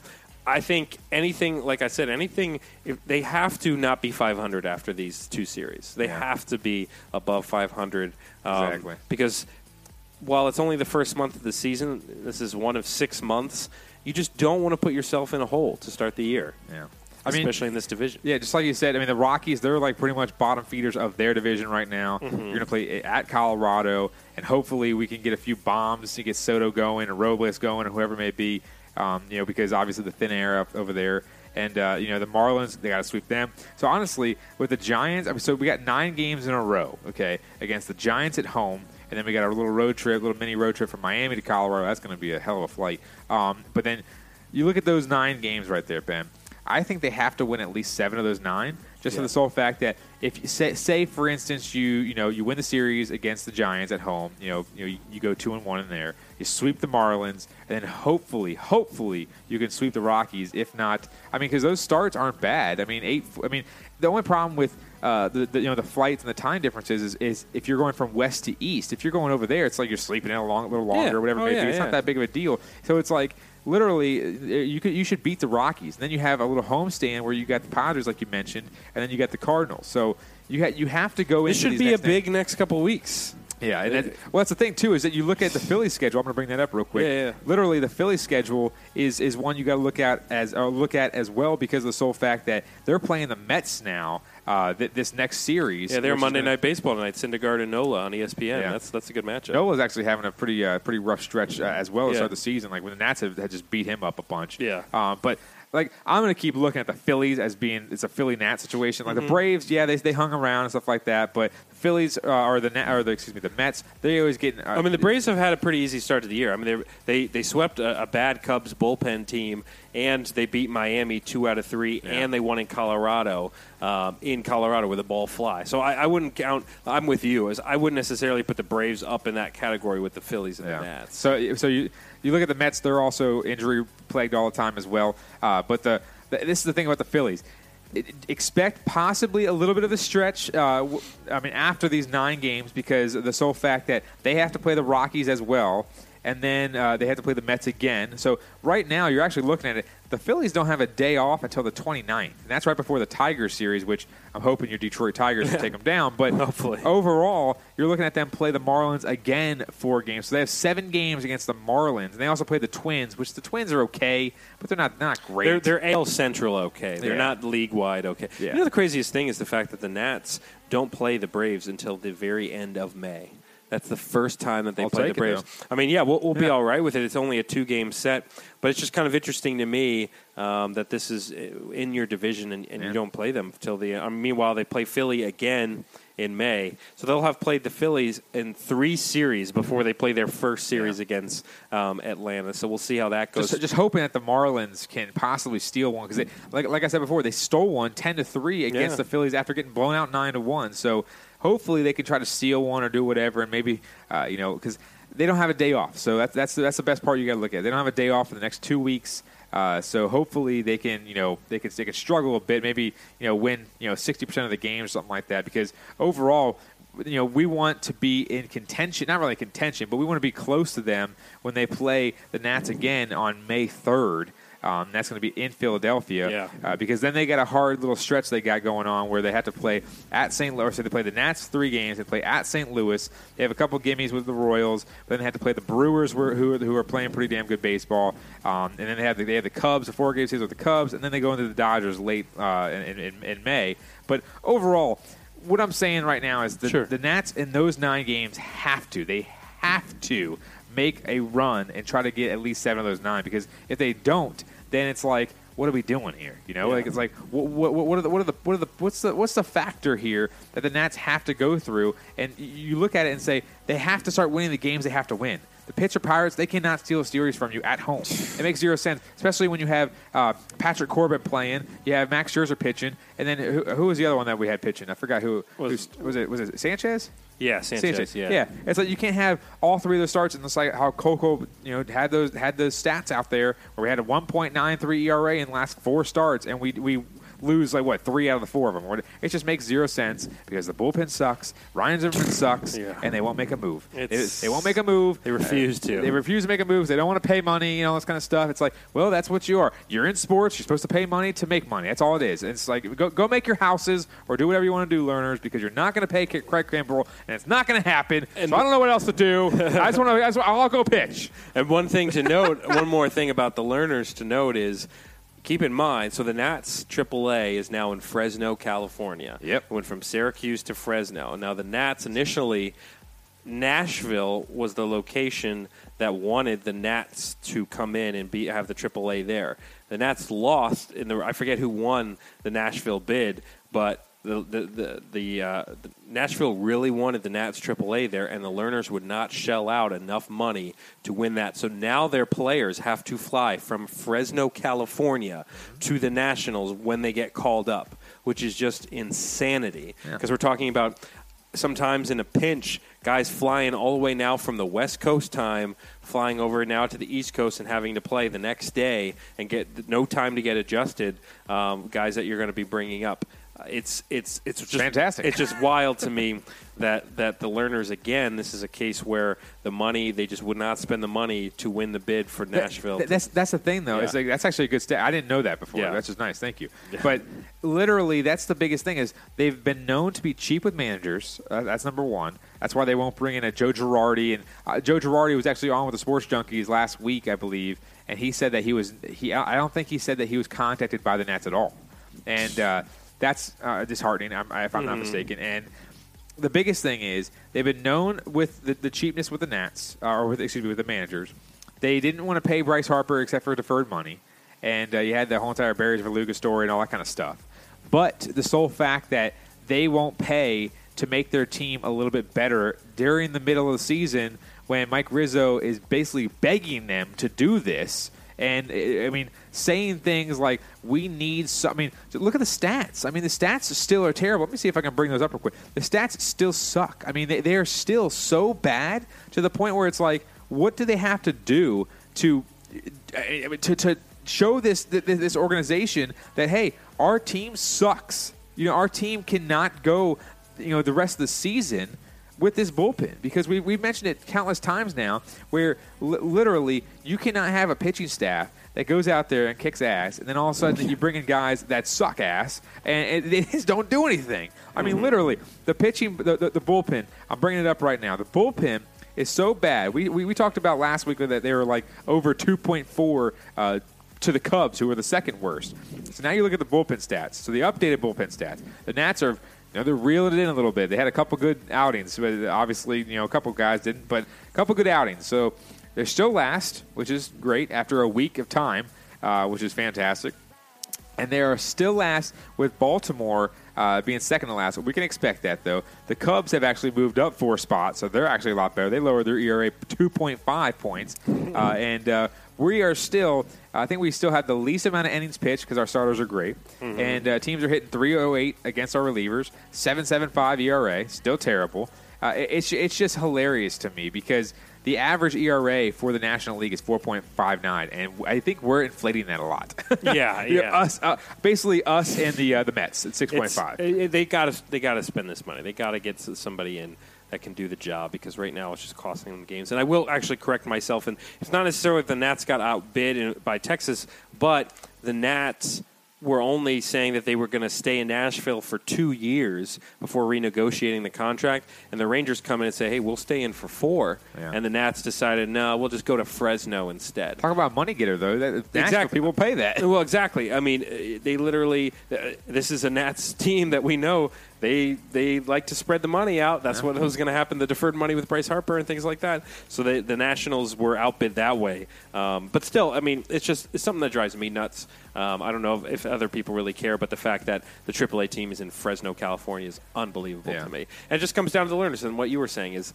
there are arms out there that the Nats can try to pursue, and they need to, because right now it's costing them games, and it just has not been pretty. So yeah, there was a tweet out there about Craig Kimbrell. I think I might have retweeted or something like that. I'm going to see if I can find it real fast before we end the episode. But the biggest thing is that you just have to look and see, is there a way that you can get an arm for the sole fact for the benefit of your bullpen for the right price? Now, I understand, the right price is could be a little hefty, but Ken Rosenthal, he tweeted out this. He said, free agent closer Craig Kimbrell continues to seek a deal he believes to be fair and in the range of 2 recent free agent relievers, Wade Davis and Zach Britton. Wade Davis, 3 for 52, and Zach Britton, 3 for 39. So he wants to be in the range of those 2 guys, basically. I mean, 3 for 39. What's that? $13 million a year. Mm-hmm. So it's like you don't think you can sign him for $25 million in 2 years? I mean, 2 years, $25 million. Yeah. If you go over the luxury tax for a legit 8th inning guy, this is a guy that can now take over your 8th inning.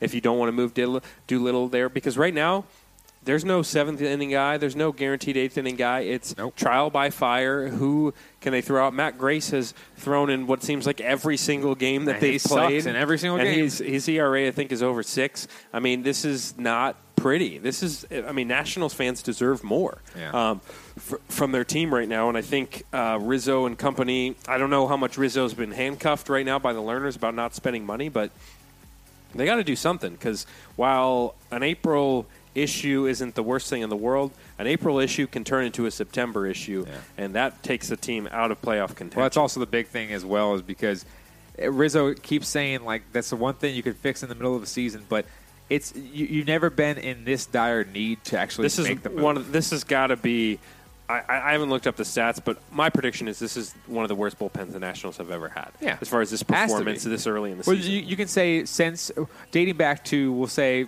I guess 2011 when they were becoming relevant. You could say, so like a playoff contending type exactly. Team. Last 8 years, this is probably the there worst. were years where Blake Treinen was blowing games. Henry Rodriguez, you've brought up. There's been bad bullpen guys for sure, but at the same time, not as this big of a collective. Not as this. I mean, because we were thinking like, okay, this is going to be a different type of ball club, and yes, they haven't done a lot of fundamental things like moving a runner over or something like that, but they're getting a little bit better at it. The offense has not been terrible. We finally saw a bunt once. We did. And, the biggest thing is when you're looking at the little fundamental things, they weren't executing, but they're getting a little bit better. But the problem is their bullpen, like you said, FP said, "Oh yeah, well, Wander Suero, he's going to be, the 8th inning guy. He's going to we're giving him the ball." They gave him the ball when Max Scherzer went out there, and all of a sudden he blew the lead. It's just like you saw Wander Suero. Yes, I understand that he's only let in like a certain amount of hits or whatever it may be, and his ERA is low, but he still let in 5 runs. Mm-hmm. Okay, you can't have a guy go out there, and yes, you might have one bad game or two or something like that, but when a game is on the line in the 8th inning, and you let in 2 runs or 4 runs or whatever it may be, you just can't have that. A couple of days ago, they put out a stat on the TV, which is funny to me how they put in a stat like this because it's so negative. Because they always put positive stats up there, like when the grass is 2 inches tall and the rain has just fallen 2 hours ago. Yeah, Ryan Zimmerman hits 500. Yeah, Ryan Zimmerman. Yeah, exactly, Mr. National. But they said in the 8th inning for Nats pitching this season, I think this might have been Pirates game 1 or 2. I think it was game 1. They said in the Nats' 8th inning, their ERA is 15.0. Opponents are hitting .450 with 4 homers, 21 inherited runners combined, and they let in 11 of those runners. So that's literally above a 500 clip. They're letting in the runners. So they said 20 earned runs in 12 innings pitched. Yeah, and that was game 12. So yes, that was game 1 of the Pirates series. This may be historically bad. I mean, this may be a historically bad bullpen, especially in that 8th inning. I mean, it's unbelievable what is happening late in these ball games where if you're a Nats fan, you cannot go to bed comfortable. Yeah. Let's say you go to sleep in the 7th inning, you have no idea what's going to happen for the next 3 innings. I mean, things can change so quickly for the Nationals, and it can happen in baseball, but not like this, not like the way this team's doing it. So we'll kind of see how this plays out. Again, there'll be 2 series before we do our next show, so Giants and Marlins. We'll see how that plays out before the Nats also head to Colorado. Colorado. It's going to be fun to watch that series, though, because so far Anthony Rendon is on a tear, hitting home runs left and right. Juan Soto hit a ball to the moon in the Phillies series, and Victor Robles has knocked in a few here and there. So I'm hoping that like I said that before, with the thin air that's in Colorado, people hit a lot more home runs there. I'm hoping that we can see a few bombs left and right. Maybe a Matt Adams bomb when he starts the game. Maybe. If they gave him some, I'm telling you, if you give Matt Adams a series, let him play, let him start all 3 games. Yeah. What I don't understand too is the fact that what Davey and what they're doing is, we keep harping on the Ryan Zimmerman, but at the same time, with a right-handed starter, I don't know why they're not giving Matt Adams more starting opportunities. Yeah. Let the lefty face the right-hander. You can throw in Zimmerman later in the game, or if there's a lefty on the mound, you can start Zimmerman. But, the fact that Ryan Zimmerman has a ton more at-bats than Matt Adams and is doing what he's doing while Matt Adams has been able to produce, it's a crime. Yeah. I mean, you brought Big City back to the Nationals this season specifically because you needed a power lefty bat. That you could put in this lineup. And if Ryan Zimmerman's not performing, if Ryan Zimmerman's under 200 by the time these next 2 series wrap up, and Matt Adams has only gotten like 1 start, you got to start talking about the fact that this needs to become more of a public issue. Yeah. People need to know what's happening. Exactly. That Ryan Zimmerman is getting the leeway to bat under 200 in the 5 spots. So. I kind of compare it to like a professor in college that's tenured. So So he's like do whatever he wants. Exactly. He's like tenured. He can do whatever he wants. He can basically pull his pants down. Poop on the floor. Do whatever he wants. Wanted to do that. But it's like this is what he can do. He can do whatever he wants, and people will still think, oh yeah, he's a Mr. Walk-Off and stuff like that. Okay, he hasn't walked off a game since like 2012. Yeah. Okay, it's like, let's be honest here. He's just not who. Yes, was he? We love talking about Ryan Zimmerman on the show, but it's just true. I mean, was he the face of the franchise for a long time when the Nats were terrible when they first came? Yeah, of course.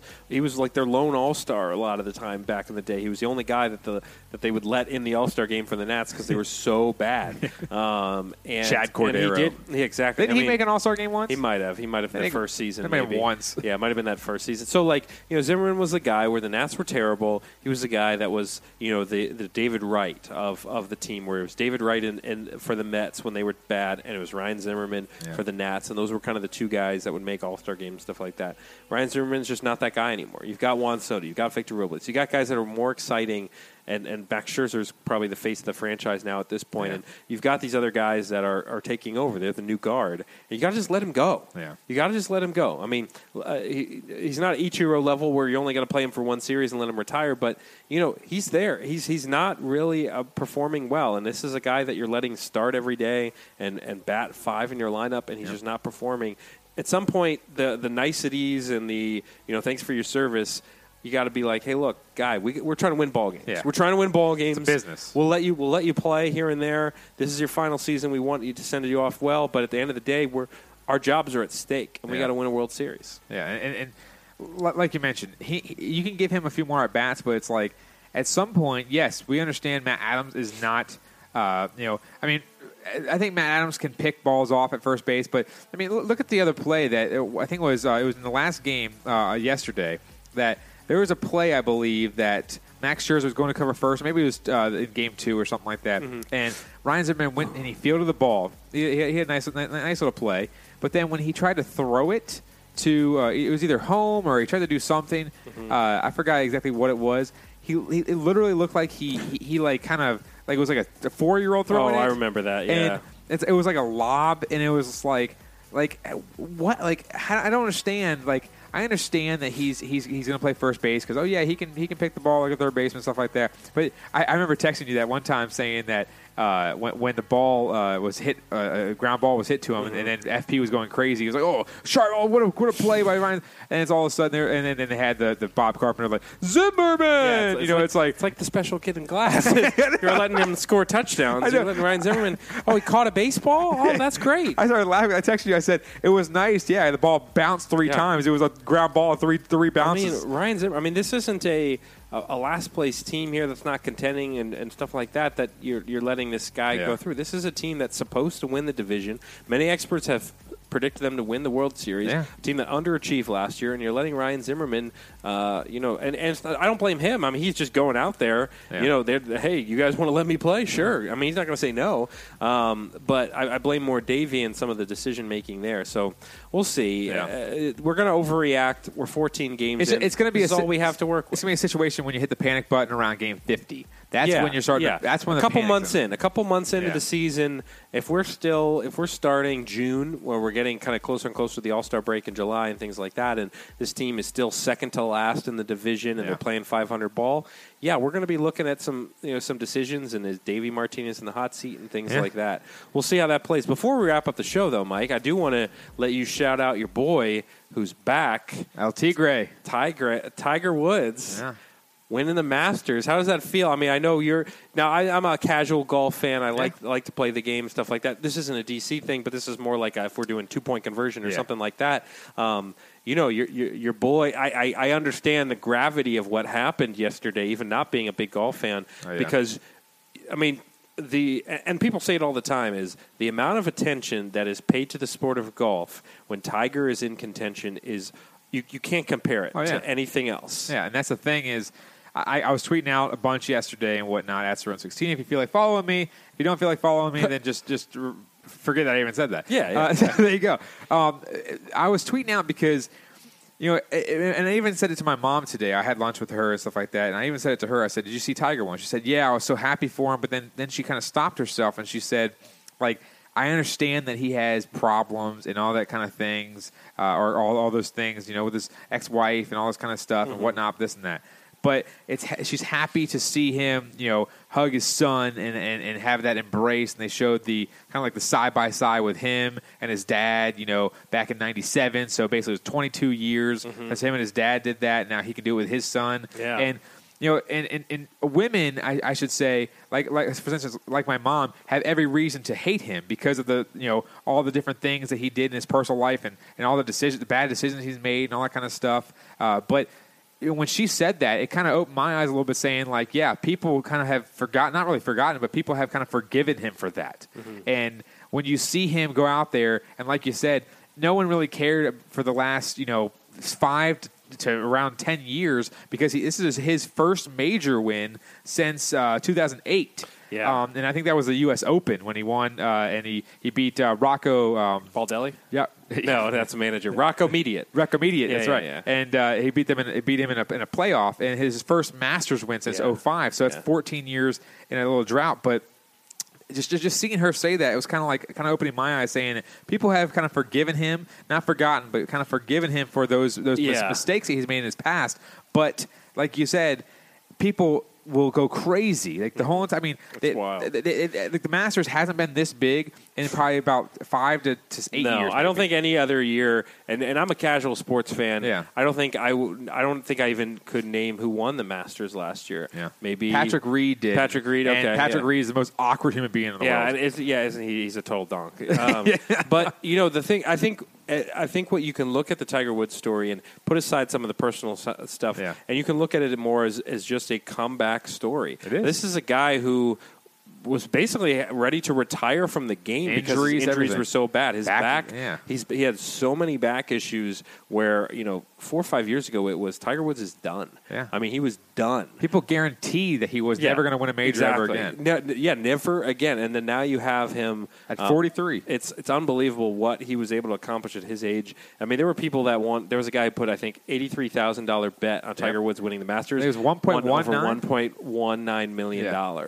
That's a good bet there. My buddy told me, he's like, we should put some money on it. I said, yeah, but if you have 83 or 85 grand to lose, then you don't really care. Yeah, exactly. If you have that much money, but like spit on 1.19. I think the comeback story just shows you. I think that is at its heart the most interesting thing about what happened. Is this was a guy that was almost basically done. Stick a fork in him. He was done, and he was coming back and winning one of the biggest golf events in the sport. Well, this is like the Super Bowl for golf. It's the biggest. I mean, even if you're a casual sports fan, you see the ads for the Masters. I mean, they talked about the Masters, the whole NCAA tournament, exactly. 2 months in advance, and how hyped it was going to be. And Tiger got it done. So congrats to him. I know that's big for you. You're a big golf guy, so I wanted to mention that. It's just crazy though, because and the best part about it was when I saw him celebrating with his caddy. Everyone knows about his former caddy and all that kind of stuff. and whatnot. He's had issues there. But his caddy, he went up to him and said, dude, like, you could see his mouth. He was like, we did it. He said like 3 times, like, we did it. Like, you could just see the biggest thing for me is like you saw the jubilation that he was in our shoes because he was waiting just as long as we were for him to win again. Because you just think about it. He would go out there and play, and then he heard all the rumors and all the different murmurs of you suck. You're done. You used to be the GOAT, and now all of a sudden you're the worst golfer in the world. He was ranked going to the Masters. He was ranked like 12th in the world. Yeah. So you think about him going from back surgeries to getting older and father time, and then all of a sudden you see him now win the Masters and be 3 away from Jack Nicklaus's record. I mean, it's just like, and at 43 as well. I told my buddy the other day, I said, he literally has about, I would say maybe 4 to 5 years of real competitive golf left. Yeah, and into his mid-40s, and then he'll join the senior tour or something like that. Probably play. I exactly, because you had Bernhard Langer, who's a German. He was congratulating him at the clubhouse and everything like that. But he was in the tournament. I think he's like 57. Yeah, so you never know. I mean, Tiger could be playing for another 10 years. You never know. So. But for him, he accomplished. He passed Jack, which was the big thing that you were waiting to see with 15 major wins now. Yeah, he's got 3 left until he can get to Jack. Oh yeah, until he gets. Oh, so who did he just pass? I think he passed Arnold Palmer for Green Jackets. Okay, Green Jackets. He has Palmer has 4. Tiger has 5. And Jack has 6. Yeah. Gotcha. So gotcha. It's a lot of crap. I mean, he's up there. But going from the Tour Championship win of the end of the season last year to all of a sudden now fast forwarding first major of the year, and then you win the Masters. It's like people are going to be betting on him like crazy. It's going to be nuts. And he's going to bring more attention to the sport. Again, to the I don't know what the full percentages are, but it's got to be a 40-50% jump in viewership when Tiger's in contention for sure. Just you had bars putting. How often do you have bars putting on the last round of the Masters on the major TV? Are you kidding me? Somebody did that, you'd get shot. Yeah, if you have Patrick Reed winning, no one even knows who Patrick Reed is. A funny side note is our company. We reached out to Patrick Reed about possibly doing a book, and his agents couldn't have been more a-holes. Really, if they had tried. They were just not into it. They were the biggest jerks I've ever heard in my life. What kind kind of book was he going to write? It was going to be like a kid's book or something. Well, we had pitched it to him as an idea. Yeah. Hey, man, you're an up-and-coming golfer. Maybe this could help your image because we help athletes do that. His people could not have been bigger jerks. Really? So, well, he had his whole entire personal life where his Yeah. wife hates his parents, and then his parents hate his wife, and, Yeah, there's and his been sister, and all. It's like It's been a mess. But yeah, so congrats to Tiger. Congrats to golf fans. Hey, I mean, this real was their quick. Super So you know Bowl. how they had Yeah. the Champions Dinner before the Masters? Yeah. So Patrick Reed, I heard his dinner was some Joe Schmo crap. What would be your Champions Dinner request? It's kind of like a last meal on Earth, but it's not. It's you're going to the Masters. So explain to me the deal. So basically, the Champions Dinner is all the past champions. They go to dinner and stuff like that. Like I think it's like on that Wednesday or something and like that. does the most recent champion choose like the meal? Well, I think. Well, personally, I don't know the ins and outs, but I'm pretty sure that what happens is they actually pick whatever you want before the Masters because you're a champion. Ooh. So you pick whatever you want, and then I think they said that. Like a lot of guys go with steak and stuff like that, but you can pick whatever you want. So it's like you can get lobster, you can get But I think they said Patrick Reed because he's like a Southern guy. He had it was shrimp something and grits. Yeah, or it was something. something. It was like he had like steak and mashed potatoes. It's like they said his meal was basically like going to Applebee's. So it's like Yeah, I just want to know what you would There's think. some options there. I like the surf and turf idea. Like I'm going out back, get a little good lobster tail on there on a really well done fillet. Maybe some Wagyu beef on there. So surf and turf I think would be pretty good. Or we're talking a upscale like pasta seafood type dish. Yeah. So you got some noodles. You've got a bunch of different seafood in there. I do like me some pasta seafood. So probably something in that vein. I'm not ordering pizza, that would be great, but no. Can I get Nat's 50? I think, yeah, you guys use that. I definitely think something in the seafood realm, steak realm, pasta realm. I mean, those would kind of be my go-tos, but elevated. We're not talking, Applebee's steak and mashed potatoes. I mean, we're talking a damn good lobster and steak and like a really high-quality steak or something like that. I'm trying to think because I think surf and turf is the best idea you can go with because you get the best of both worlds. Oh, it's so good, man. Honestly, I'm trying to think of because I'd like something maybe with a crab, like a legit crab cake. Yeah, like a big one, not one of these little like little king crab cake or something. Yeah, something that would be damn good. Something crazy. And with then, some good greens. Yeah, that'd be nice. Ooh, man, now you're getting me hungry. It's dinner time. Hey, last night I went to Ollie's and a couple of nights ago. I went to Ollie's, got that Velveeta box. I got that box for I think it was $1.50. And I got two of them because I was like spring break. I'm not really gonna go out. Yeah. So literally, I got the Velveeta box last night. I made a Velveeta, and then once I made it, I mixed in the cheese stuff, and then I got Frank's hot sauce. Oh yeah, and I did a little. The hot sauce on mac and cheese is the way to go. Yeah, I did a little shake and bake in there. And then I got the nice hot sauce in there. And then because I had Taco Bell like last week or something like that, I put a few of those hot sauce packets in there and I mixed those in. That's a solid move there. That's a good Champions Dinner for you. That's a Champions Dinner for a loser. If you like hot sauce at all, mac and cheese with hot sauce on it is a 10. I didn't start doing that till a couple years ago, and it was like it's a game changer. Yeah, especially a good hot sauce. I did put a little bit of sriracha in there too to get a little kick. But I didn't put too much to overpower. You don't want to Franks. overdo it. But yeah, and then if you're really bold, if you work in some, if you've got like some good like breaded chicken. And you pour that in. You cut up the pieces and you kind of work it in there. And it's like a mac and cheese with like some good, not fried chicken, but like the breaded chicken you can make in the oven, covered in pinko crumbs and stuff. Okay. And you cut those up and you like put them in there toasted too. breadcrumbs. It'll be pretty good. It'll be pretty good too. Yeah. I've had that as well. I've mixed it in there because with the hot sauce too. Yeah. I'm just telling you, man. I might have to go to the Velveeta again tonight. Yeah, that might be a go-to move for you. Have you been to Ollie's down the street? No, but I know Ollie's Bargain Outlet. Yeah. I know it's pretty legit. I know we're going to be living across from an Aldi's, which is that discount Aldi, grocery store. So might get some good deals over there. Well, too. Aldi's. That's the thing is I told you about it like a few weeks ago that like I found like those off-brand Cheez-Its. Yeah, that's the one. Yeah, like that's the one where you got to like bring your own. Giant boxes to throw all your food in there. Yeah, stupid. There's like one employee working there. The problem is like when I went to Ollie's, it's so weird. Like it feels like we're not in Loudoun County anymore. I feel like we're like in some like lower. I'm acting like I'm a rich guy, but I'm not. But it's like they're making all these like discount grocery stores. Yeah. I mean, but Ollie's, Aldi, but everything's Lidl. so darn expensive. So yeah, why not? No, it's not a bad thing. Well, seriously, I went to see all those crackers. I got those for I think 89 cents a piece. Nice. which was nice. And then It's a good deal. yeah, well, I spent $13 and I had like a basket full. That's it solid. was legit. But the problem was that the first time I went to Ollie's, and then which was it was like the day they opened, and then this time because I went there to go get like some Chef Boyardee's and stuff like that because when I'm working and stuff like that, I need something real quick and stuff like that. Sure. And well, the funny thing was, as I tried to go to get some more cans of Chef Boyardee or just like chicken noodle soup and stuff like that.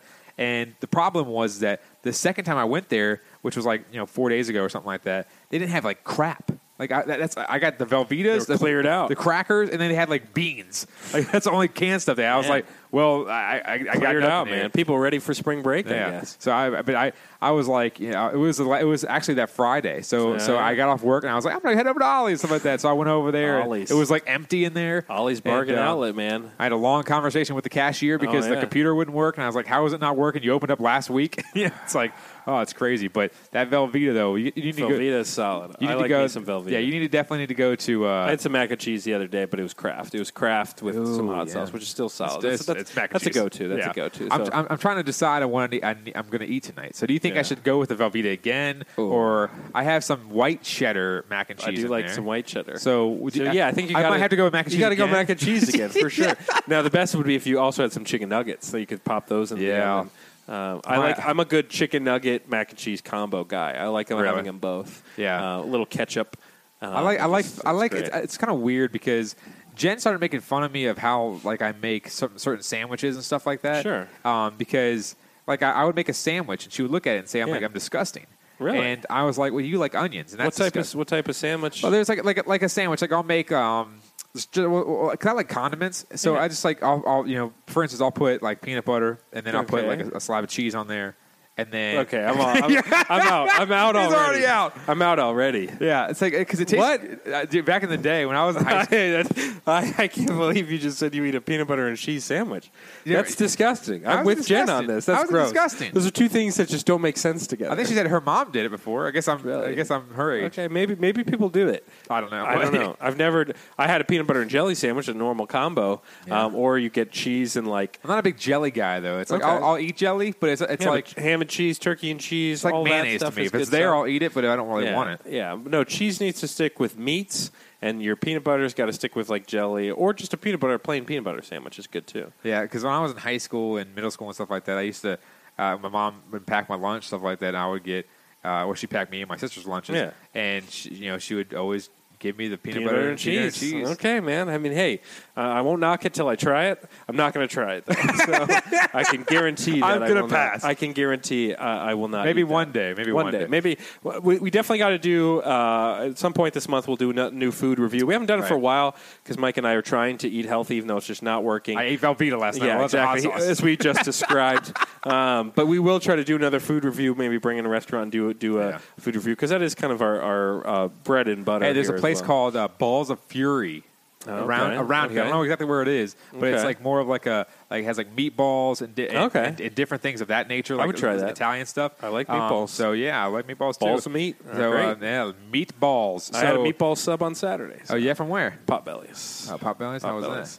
It was okay. that? Yeah. It was okay. It didn't really hit the Potbellies spot. doesn't blow me away. Yeah. It really doesn't. It's okay. It's okay. Yeah. They've got a couple good sandwiches. The bread's fine. I do like the mac and cheese. You can get a cup of mac and cheese there. And then their chip selection's usually pretty good. They're like solid. They're Yeah. okay. Yeah, I would give it a nice solid like 7 out of 10. Yeah. What's your view on Panda Express?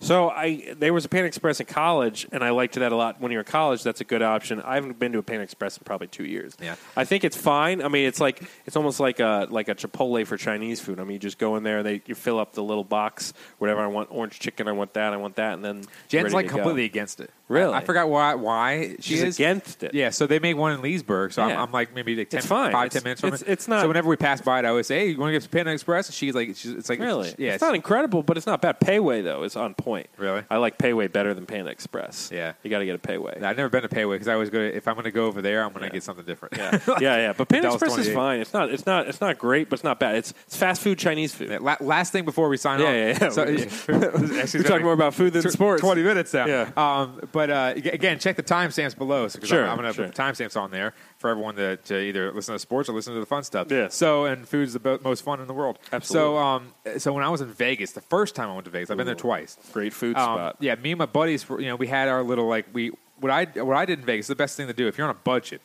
If I had about $150 a day to spend, so I had to gamble to win to make more money. So basically, I put $150 in like baggies in my thing. So I said, every day I took it out of the bag and put it in my pocket. So this is all I got. Okay, that's solid. That's solid. You can't take it out of the bags, right? Yeah. So basically, we said, okay, well, we got to find somewhere cheap to eat. So we went to it's like M&M World or whatever, and you go upstairs, and that's where all the fast food places are. So we got Panda Express the first 2 days. Solid. And we weren't feeling too great. Yeah. You mix that with beer and stuff like that, so you're not feeling too fine. But then we found out about the MGM because we didn't do our research about the food. So then we did the MGM. It was $20 for the full buffet of everything. Yeah. And then we felt bad about spending $7 at Panda Express. Yeah, We could have spent $13 more. We got a lot better food. So every day we after that, and the second time we went, every day we start off going to the Tropicana usually because it's the cheapest blackjack you can do, and go to the Tropicana, sit down for about 10 minutes before we go to eat at the MGM. And try to make because you spend $10, and if you win, if you get 20, there's your meal. There's your meal. So there you go. Solid. So we used to do something like that. So that's a little Panda Express bit. Panda Express, man. Yeah, no, I think when I was in Vegas, I didn't get to try too many good food places. I think I got a pizza place once. I know In-N-Out Burgers there too. Yeah. I've had that in California, but I had In-N-Out once. Yeah, it's there. It's solid. It's just you got to go. You know what place? I told you about that place, Freddy's in Fairfax. Yeah, I gotta go to Freddy's. Freddy's is great. I want to go back. How close is it to your new place? That's true. Yeah. Now it's in Fairfax. You're too busy looking I'm in at Chantilly, but I'm pretty close to the border. Yeah, I'll be interested. I'll run the numbers. Okay. Yeah, I'll run the routes. I got to look at exactly where you're. Freddy's.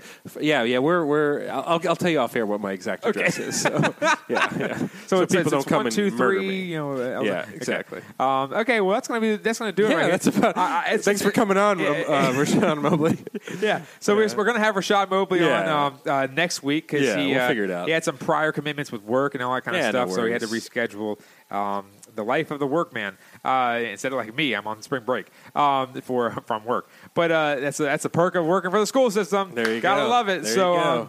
Anyways, that's going to do it for the DC crossover. Where we cross over all 4 major sports teams in the DC market. Redskins are going to be heavy next week. Again, we're going to touch on the Washington Wizards next week as well. Just briefly with Rashad Mobley. Hopefully we'll have Danny Noakes on talking about the new hiring for Virginia Tech basketball. And we also have possibly another guest, the Let's Talk Redskins boys, talking about the Redskins draft prospects and different things of that nature from what they've been hearing.